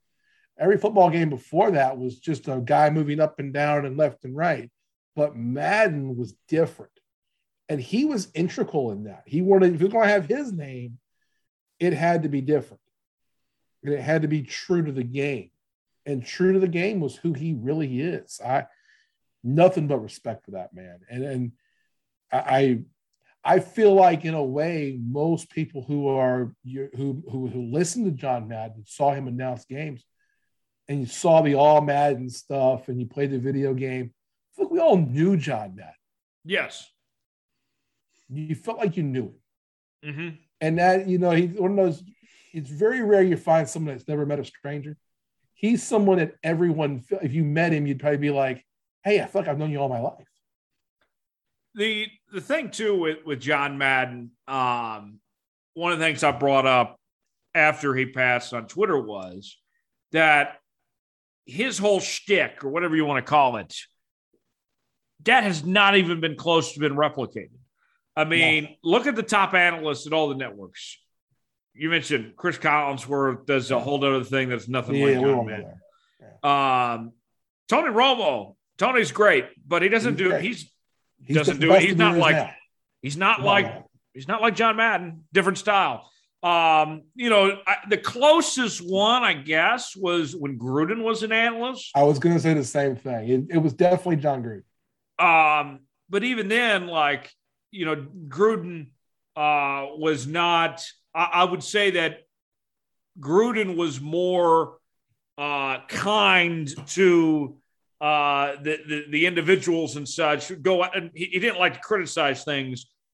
Comparing him to Madden, Madden would more tell you like it is compared to Gruden in the booth. I agree with that. And I do think that the only person that's been close was John Gruden. But it's just also a different situation. I mean, John Gruden could have done that job for the next 25 years and not been the institution that John Madden is. And that's not a knock on John Gruden. It's a compliment to John Madden. I mean, John Madden made Frank Caliendo, the comedian, famous. Yes. He's a great impressionist, but what's the one we all know? And the one that you think of Frank Caliendo, you think, oh, here's a guy, and he does this thing here. We all think of John, even if you didn't know who John Madden was. That was funny. And then you figure out who John Madden is, you go, oh my God, this is hysterical. That's the kind of impact he had. Yeah. And, it's sad when anybody passes, but when someone's lived that full of life, it's not that sad. It's thank you. Mm-hmm. Thank you for what you've done for all of us. Yeah. Definitely agree there. We'll move on. Staying in the NFL, we talked about these games earlier, but looking at the playoff picture, we've seen some big changes here. I mean, the Patriots just a couple weeks ago were the 1 seed. Now they're a wild card. You go to the NFC side, the Cardinals were the 1 seed, and now they've been on this slump, and it looks like they're not even going to win their division at this point. We're starting to figure out the haves and the have-nots. In your mind, who's the haves and who's the have-nots right now? The haves, to me, you got to say the Chiefs. The Chiefs have got to be the favorite in the AFC by a long shot here. But there's separation between them and the rest. I just think the haves, the NFC's loaded with them. Yeah, I agree, Bo. Yeah, the NFC's loaded with it because you've got the Packers. The Packers are in first place in the conference. They're going to be hard to catch with their schedule. But the Packers, the Rams, the Cowboys, you can even sneak the Bucks in there. They're going to win their last 2. So we're going to have probably 4 teams with 13 wins in the NFC, which we would have never thought earlier this year. I think if I had to pick 2 or 3, though, I would pick the Chiefs, I would pick the Packers, and I'd pick the Rams. Those are the 2 to 3 to me, the 3 that I think are probably the best 3. I would probably maybe include Dallas in there. I think on any given day, Dallas can beat anybody. Mm-hmm. I think all those teams on any given day. The team that's the hottest to me are the Chiefs and the Rams. Yeah. If I had to pick 2. That'd be my 2 I'd pick and say, well, these are the hottest 2. We're going to see some more changes. We'll see changes. We both think the Chiefs are going to beat the Bengals. That's going to put week 17 or week 18 into play for the Bengals. They're going to have to win that game to win the division. Yeah. So, it's a lot's going to happen here. In the AFC, you talk about in the have-nots. You asked about that. We mentioned the Chargers earlier. I think the Chargers are going to drop completely out. They're going to be from early in the season after 4 games. We thought the Chargers were for real. Yeah. And they're not there now. They're just not. I think the Colts are for real. I love their run game. I love their roster. I don't like the quarterback, but I like the rest of the team. Carson Wentz did play really well the last 2 weeks, though. And I don't know what to think on Buffalo yet. And then the Patriots are now trending down. In the NFC, when you look at the playoffs and you try to say, well, who are the have-nots? In the AFC, in the NFC, right now you're looking at, right now the Cardinals, the 49ers, and the Eagles, the last 3 teams in. And I don't think any of those teams have much of a chance, to be honest. I will say in the Eagles' defense, they are all light speed. They are light years ahead where I thought they were going to be this season. Yeah, you thought they were tanking. I thought they were going to tank this season, and they got 8 wins. They may make the playoffs. I need to look at their schedule. They have Washington and Dallas. With a little bit of help, they beat Washington. They're going to have a chance to get in because the bottom of the NFC is bad. Right. I mean, we said we needed 10 wins. You won't in the NFC because you got 4 teams are going to have 13. Right. So someone's going to get in at a 500 record. That's nuts, isn't it? It is. This has been a crazy year. Then all the COVID stuff involved in the meantime. I mean, now we can't even predict what's going to happen really because we're going to have teams that get sniped because they get 20 players who get COVID. The Saints were signing players on Saturday to play Sunday or play Monday. This is the craziest year I can remember. It is. It's been highly entertaining. It has. It's been incredible to watch. We'll see what happens. Last thing on the NFL, the MVP race. Do you feel like it's down to Rodgers and Jonathan Taylor? Yeah, I think it's a 2-man race now. I think there's 3 or 4 that are in the pack, the next pack back. That would be Mahomes. I think Josh Allen's in that pack. I think Burrow's in that pack. I think Dak is in that pack. But I think it's a 2-man race between Rodgers and Jonathan Taylor. I think either choice is a good choice. I kind of rooting for the running back a little bit. I'm a Rodgers guy, but I'm kind of rooting for the running back to win it, just to be different. But yeah, I do think it's a 2-man race now. College football playoff semifinals. We picked them earlier in our pick segment, and when you look at these matchups here, Bo, I think for Cincinnati, you're going to have to get a game like Alabama had against Auburn for them to have a chance. It depends really what Alabama team shows up. If Cincinnati's going to have any chance in this game, this is more about Alabama than it is Cincinnati, I think. Yeah, I think Cincinnati will play the best they can play. I think Cincinnati's going to go out there and play as well as they can. They have no reason not to. They're going to leave it out there. What we've seen with Alabama has been a team that was okay early. I mean, okay to the Alabama level. I mean, they were still very good. They have a hiccup against A&M. They damn near lose to Auburn. But then they play their best game of the year in the SEC championship against Georgia. I don't think they'll play that good. I don't think they'll play as good as they played in that game again in the next 2. Okay. The odds of that happening. That was the absolute best that team can possibly play. Mm-hmm. Now they will play well because Nick Saban will will that. I mean, he's like Emperor Palpatine up there. He's going to figure some way to make sure he does his guys play. And they're going to come out like a team of stormtroopers. But I think we're going to see, I think we'll see Bama win the game. I think it's closer because I just don't think Bama's going to score as many points as people think. I think people are overreacting to the SEC championship game. And then they're not giving Cincinnati the respect that we believe. We've been talking highly of Cincinnati all season. I think it all depends on I think you're spot on. I think it's going to depend on how well Bama plays. I think they'll win. I think they have the better team. They have the better players. They have the better coach. But on any given day, what can happen? I don't see many scenarios where Cincinnati wins the game. If Cincinnati pulls this off, does this change anything? Like, does this change the narrative or how we view these mid-majors, these group of 5 schools? I know they're headed to the Big 12 in a couple of years anyway, but what would a win like this do for Cincinnati and the rest of the group of 5? I think it makes the expansion happen faster. And I think it then says what I think would happen is I think that an expansion would allow for outs on automatic bids to conferences. Meaning this, the SEC gets a 2 or 3 loss team as their champion.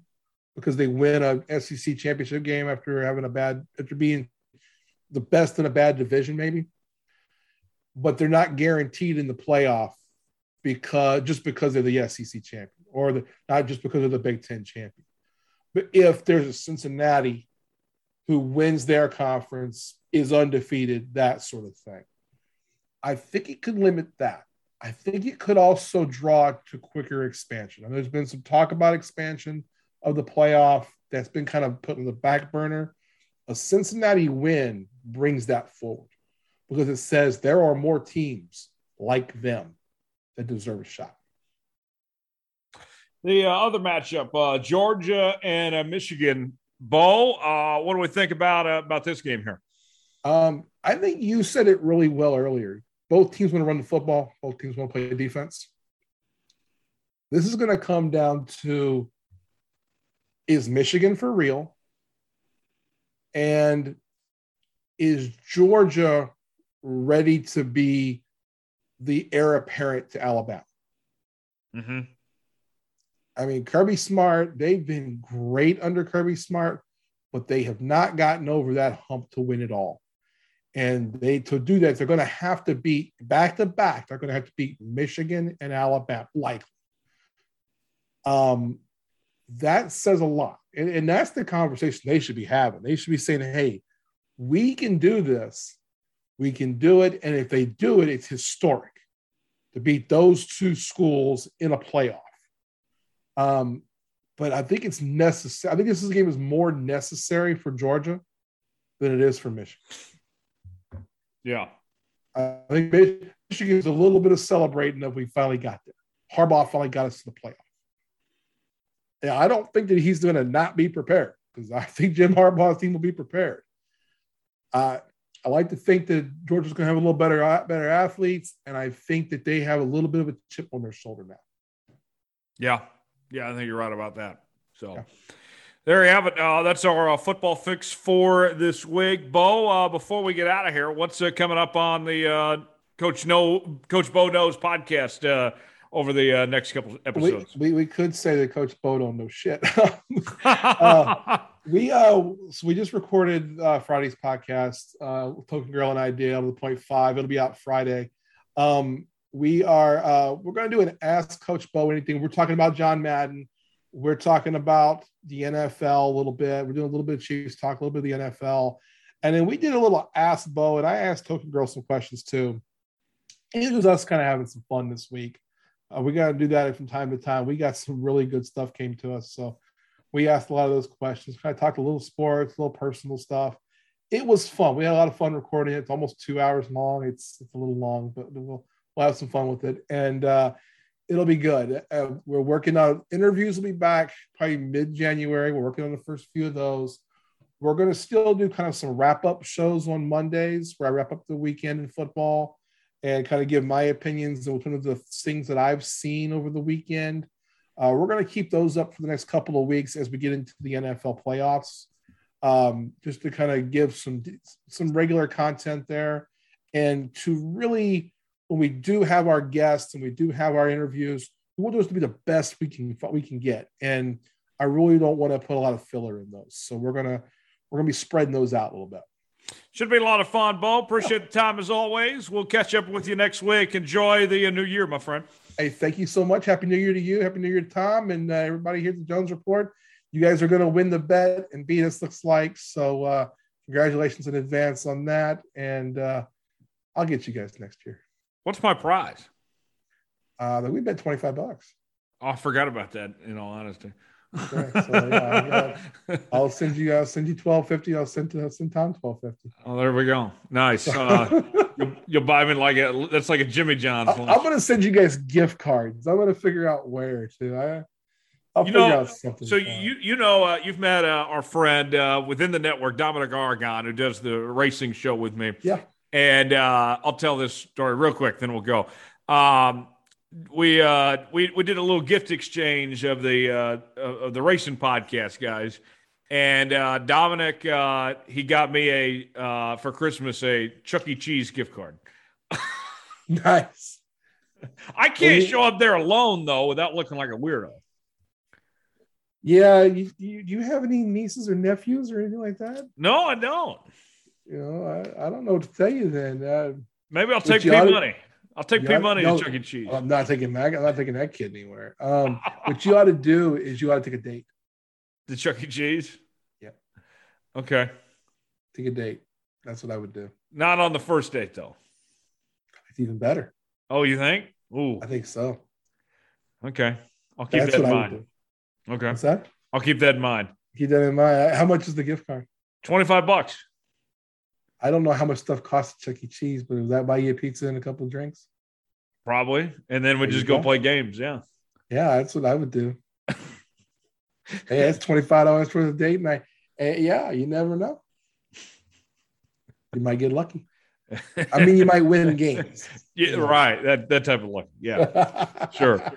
Brian O'Connor joining us here at the Jones Report. Couple more things before we wrap up today's show here on the Jones Report, and we'll get to our Tom Fullery story of the week coming up in just a moment. But before we get to that, I do want to talk more on the college football playoff, as you heard our conversation there with Bo on these playoff games. And I got to tell you, looking at these matchups here between Alabama and Cincinnati, and then Georgia and Michigan, I think that when you look at it for Cincinnati, of their chances in this game, I would be shocked if Luke Fickell does not have this team prepared where they're going to lay everything out on the line. Now, they might lose by 2 touchdowns or 17 points, but I don't think it's going to be because of a lack of trying, a lack of effort of some sorts. In these college football playoff games, historically speaking, since this thing began all the way back in, the 2014-15 campaign, these college football playoff games, in particular semifinals, have been so lackadaisical, where one team just overmatches the other. And it feels like that overmatched team just rolls over like a puppy of some sorts. Cincinnati, I don't get this vibe at all of that they're going to roll over for anybody. Alabama has, in the last 5 years, brought in a total of 86 4- and 5-star recruits. In that stretch, Cincinnati's brought in 5 4-star recruits. The talent differential is off the charts between these two teams. But I don't think that is going to affect the effort that's there. And so, I'm really getting pissy with this whole idea that Cincinnati is carrying the water for the group of 5. And Cincinnati fans, have said it themselves. They're not doing that. That this has nothing to do with, UCF getting left out back in 17 and them claiming to be national champions. And, this whole idea that, their performance here should affect how other group of 5 teams are viewed. I don't think that's the case at all. I think every year needs to be a case-by-case basis. And this Cincinnati team is a worthy team. And I hate they got stuck with Alabama, but they have, at every test that's stood their way, stood strong. Went toe-to-toe with Georgia in the Peach Bowl last year. They beat Notre Dame on the road this year by double digits. They beat Indiana, who wasn't that great, but it was a preseason top 25 team, on the road by double digits. The effort will be there. So that alone is worth watching this game. If you're on the fence, because I know it's New Year's Eve and everybody has their celebrations and such, stay intrigued with this one.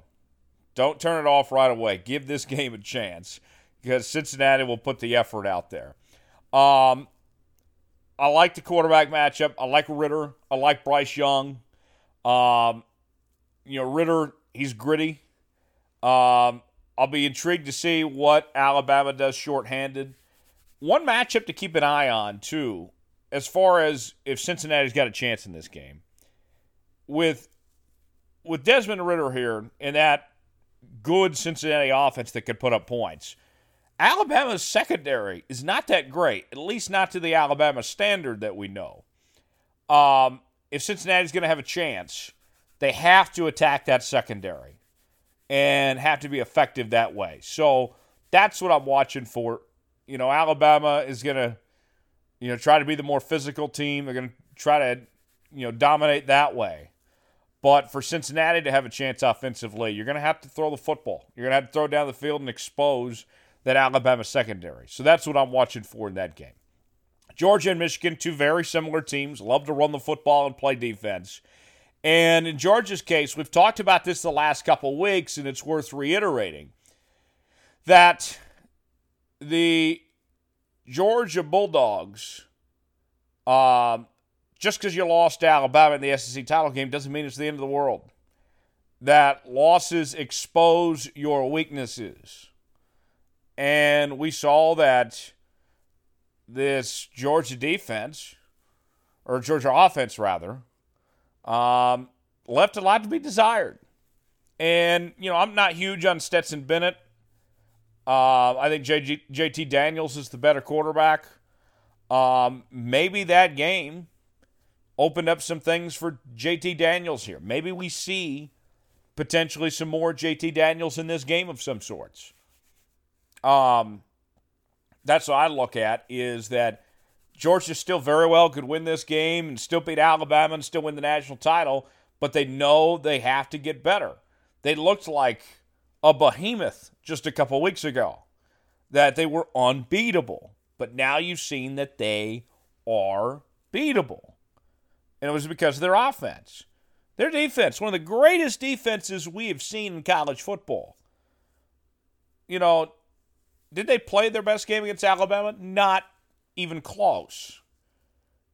But I would be shocked if that defense plays like that again in these next two games that are going forward here. Their defense will show up. Can their offense put up enough points? Michigan is going to do everything they can to run the football and take the ball out of Cade McNamara's hands. If you're Georgia, I'd try to force Cade to throw the football. In fact, both these teams try to take away the run game, force the other team to beat you through the air. And if I'm Georgia, if they're able to stop the run, I'm giving JT Daniels a call. Because I would take him over Stetson Bennett at this point. But that's just me. So anyways, my predictions, you heard it in our Pigskin Pick'em segment. I like Alabama. I like Georgia in these games. I like Alabama to win it all. But there's no outcome that can surprise me here. This is the best playoff semifinals we've had in a couple years. It's going to be fun. It's going to be intriguing to see how this plays out. I like these matchups here. I would be surprised if either one of these games is a runaway. Because I think they all four belong here. When you've looked at playoff games in the past, like a few years back, the playoff was Clemson, Ohio State, LSU, and Oklahoma. And Oklahoma clearly didn't belong in the class of those other three teams. Last year, Alabama was in a class of their own, and Ohio State, Notre Dame, and Clemson didn't belong up there on that same stage as Alabama. Going into this playoff, there's no one here that doesn't belong here. Cincinnati's earned their way here. Michigan has. Georgia has. Alabama has. Is there some mismatches? Of course there are. But these guys belong here for this chance, this opportunity. So I think that's what makes this different. Obviously, the Cincinnati aspect of having a non-Power 5 team makes it more interesting too. But that to me is you have quality teams in all four spots of this playoff, despite what the line may say from Vegas as far as that goes. Last thing before we go today, time for our tomfoolery story of the week. We will head to Northern Ireland for this one. Check this out, folks. A Northern Ireland man's message in a bottle was found nearly 23 years later after traveling only about 18 miles. 44-year-old Stephen Caulfield said he was single and living in Ross Traver when he wrote the message reading, "I am 21 years old. Please write to me if you are a girl. Thanks." Caulfield said he put the message into a bottle and launched it into the Caulfield loft in January 5th, 1999. Caulfield said he had forgotten about the message by the time photos of his letters started circulating on social media. His bottle had been found last week on the shore in Dundrum, about 18 miles from where he threw it into the water. Caulfield said he was hoping for the bottle to reach a bit farther, but he doesn't mind that it never landed him a date. He is now married with 3 children. Caulfield said on Twitter that the response to the bottle's discovery has been overwhelmingly positive, and he was glad to be about to give people something different to talk about other than COVID. So how about that? Story has a happy ending. Could you imagine? So 1999 was when this happened, so 22 years ago. I'm so glad that he did get what he wanted, you know, a lovely wife and kids, because could you imagine this story if it would have been about, okay, yeah, this guy launched into the ocean and, you know, wanting this family, and here he is 22 years later and he doesn't have it yet. That's the reality for some folks. They want something, they wait a long time and still don't have it. Can't always get what you want. But that would have been a whole different story. Would have been very sad if that's the case. Instead, this guy's got a nice family. So that's good to hear. I'm happy for him that he's got this family, that it's worked out. 18 miles down the road. You know, I always think about what I would say to my younger self, too. You know, if you could pass those messages along. You know, I would definitely tell my younger self to enjoy the moment more. Embrace your journey. You know, to pause a second and kind of, you know, enjoy the ride that you're on, because it's not going to last forever. And, you know, to see like that, to go the opposite direction, to send a message to the future, hoping somebody picks it up of some sorts.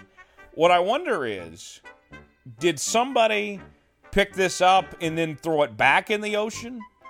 Or wherever it was? Or was it just left this entire time? To me, that's what I wonder the mystery here is, did somebody read it or did no one get a hold of it in that 22-year stretch?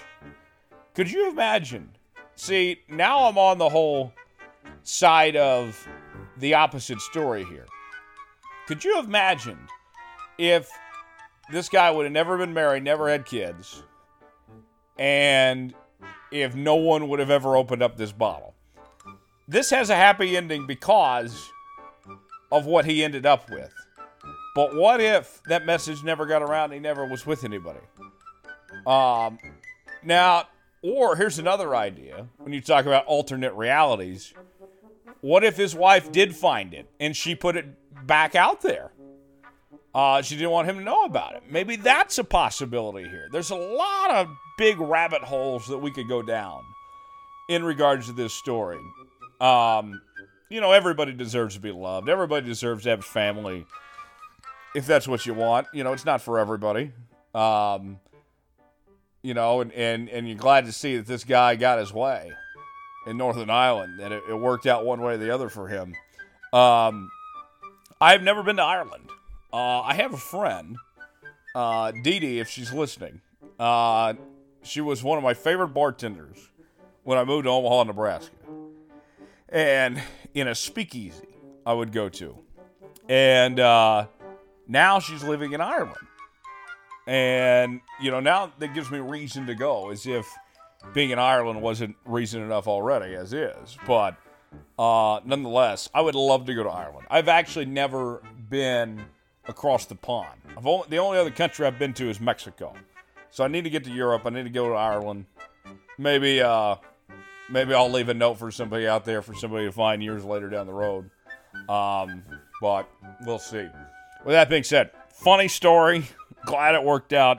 Could have been a lot worse than what it was, but ultimately things were A-okay there. Couple things. Some housekeeping items of some sorts. What a week we had in Dallas. Myself, David Starr, Dominic Aragon, Kim Starr, David's wife. We had our Christmas special and had a huge audience for that. We appreciate you guys tuning in, checking that out, and supporting that show as well as the rest of the Studio Soapbox Network. We've certainly been busy over the last few days, but certainly keep tabs on this show out each and every week, as well as Let's Go Racing. Studio Soapbox also produces shows like Raw Tools with Luke Slaybaugh and the Coach Bono's podcast as well. New episodes out each and every weekday. Apple, Spotify, Google Podcasts. And make sure to leave us that 5-star review, or don't leave us one at all. We certainly would appreciate that. You can find me on social media, Facebook.com/Tyler Jones Live, Facebook.com/Studio Soapbox. Also on Twitter at Tyler Jones Live, at Studio_Soapbox, and Instagram, Tyler Jones Live, and Jones_Report. Last show of 2021. It's been an incredible year. Thank you all for supporting this show and the rest of the Studio Soapbox Network. It's been our best year on record by a mile.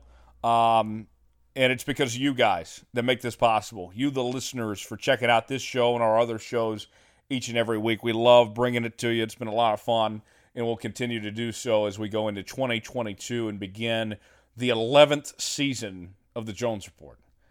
Isn't that crazy to think about? I never thought that about 11 years, but here we are. That's what we're about to go into beginning next year. Thomas will be back next week, and we'll have a great guest join us as well, so be sure to check that out, and we'll see you next time here on the Jones Report. For Brian O'Connor, Riley Gates, I'm Tyler Jones, saying so long.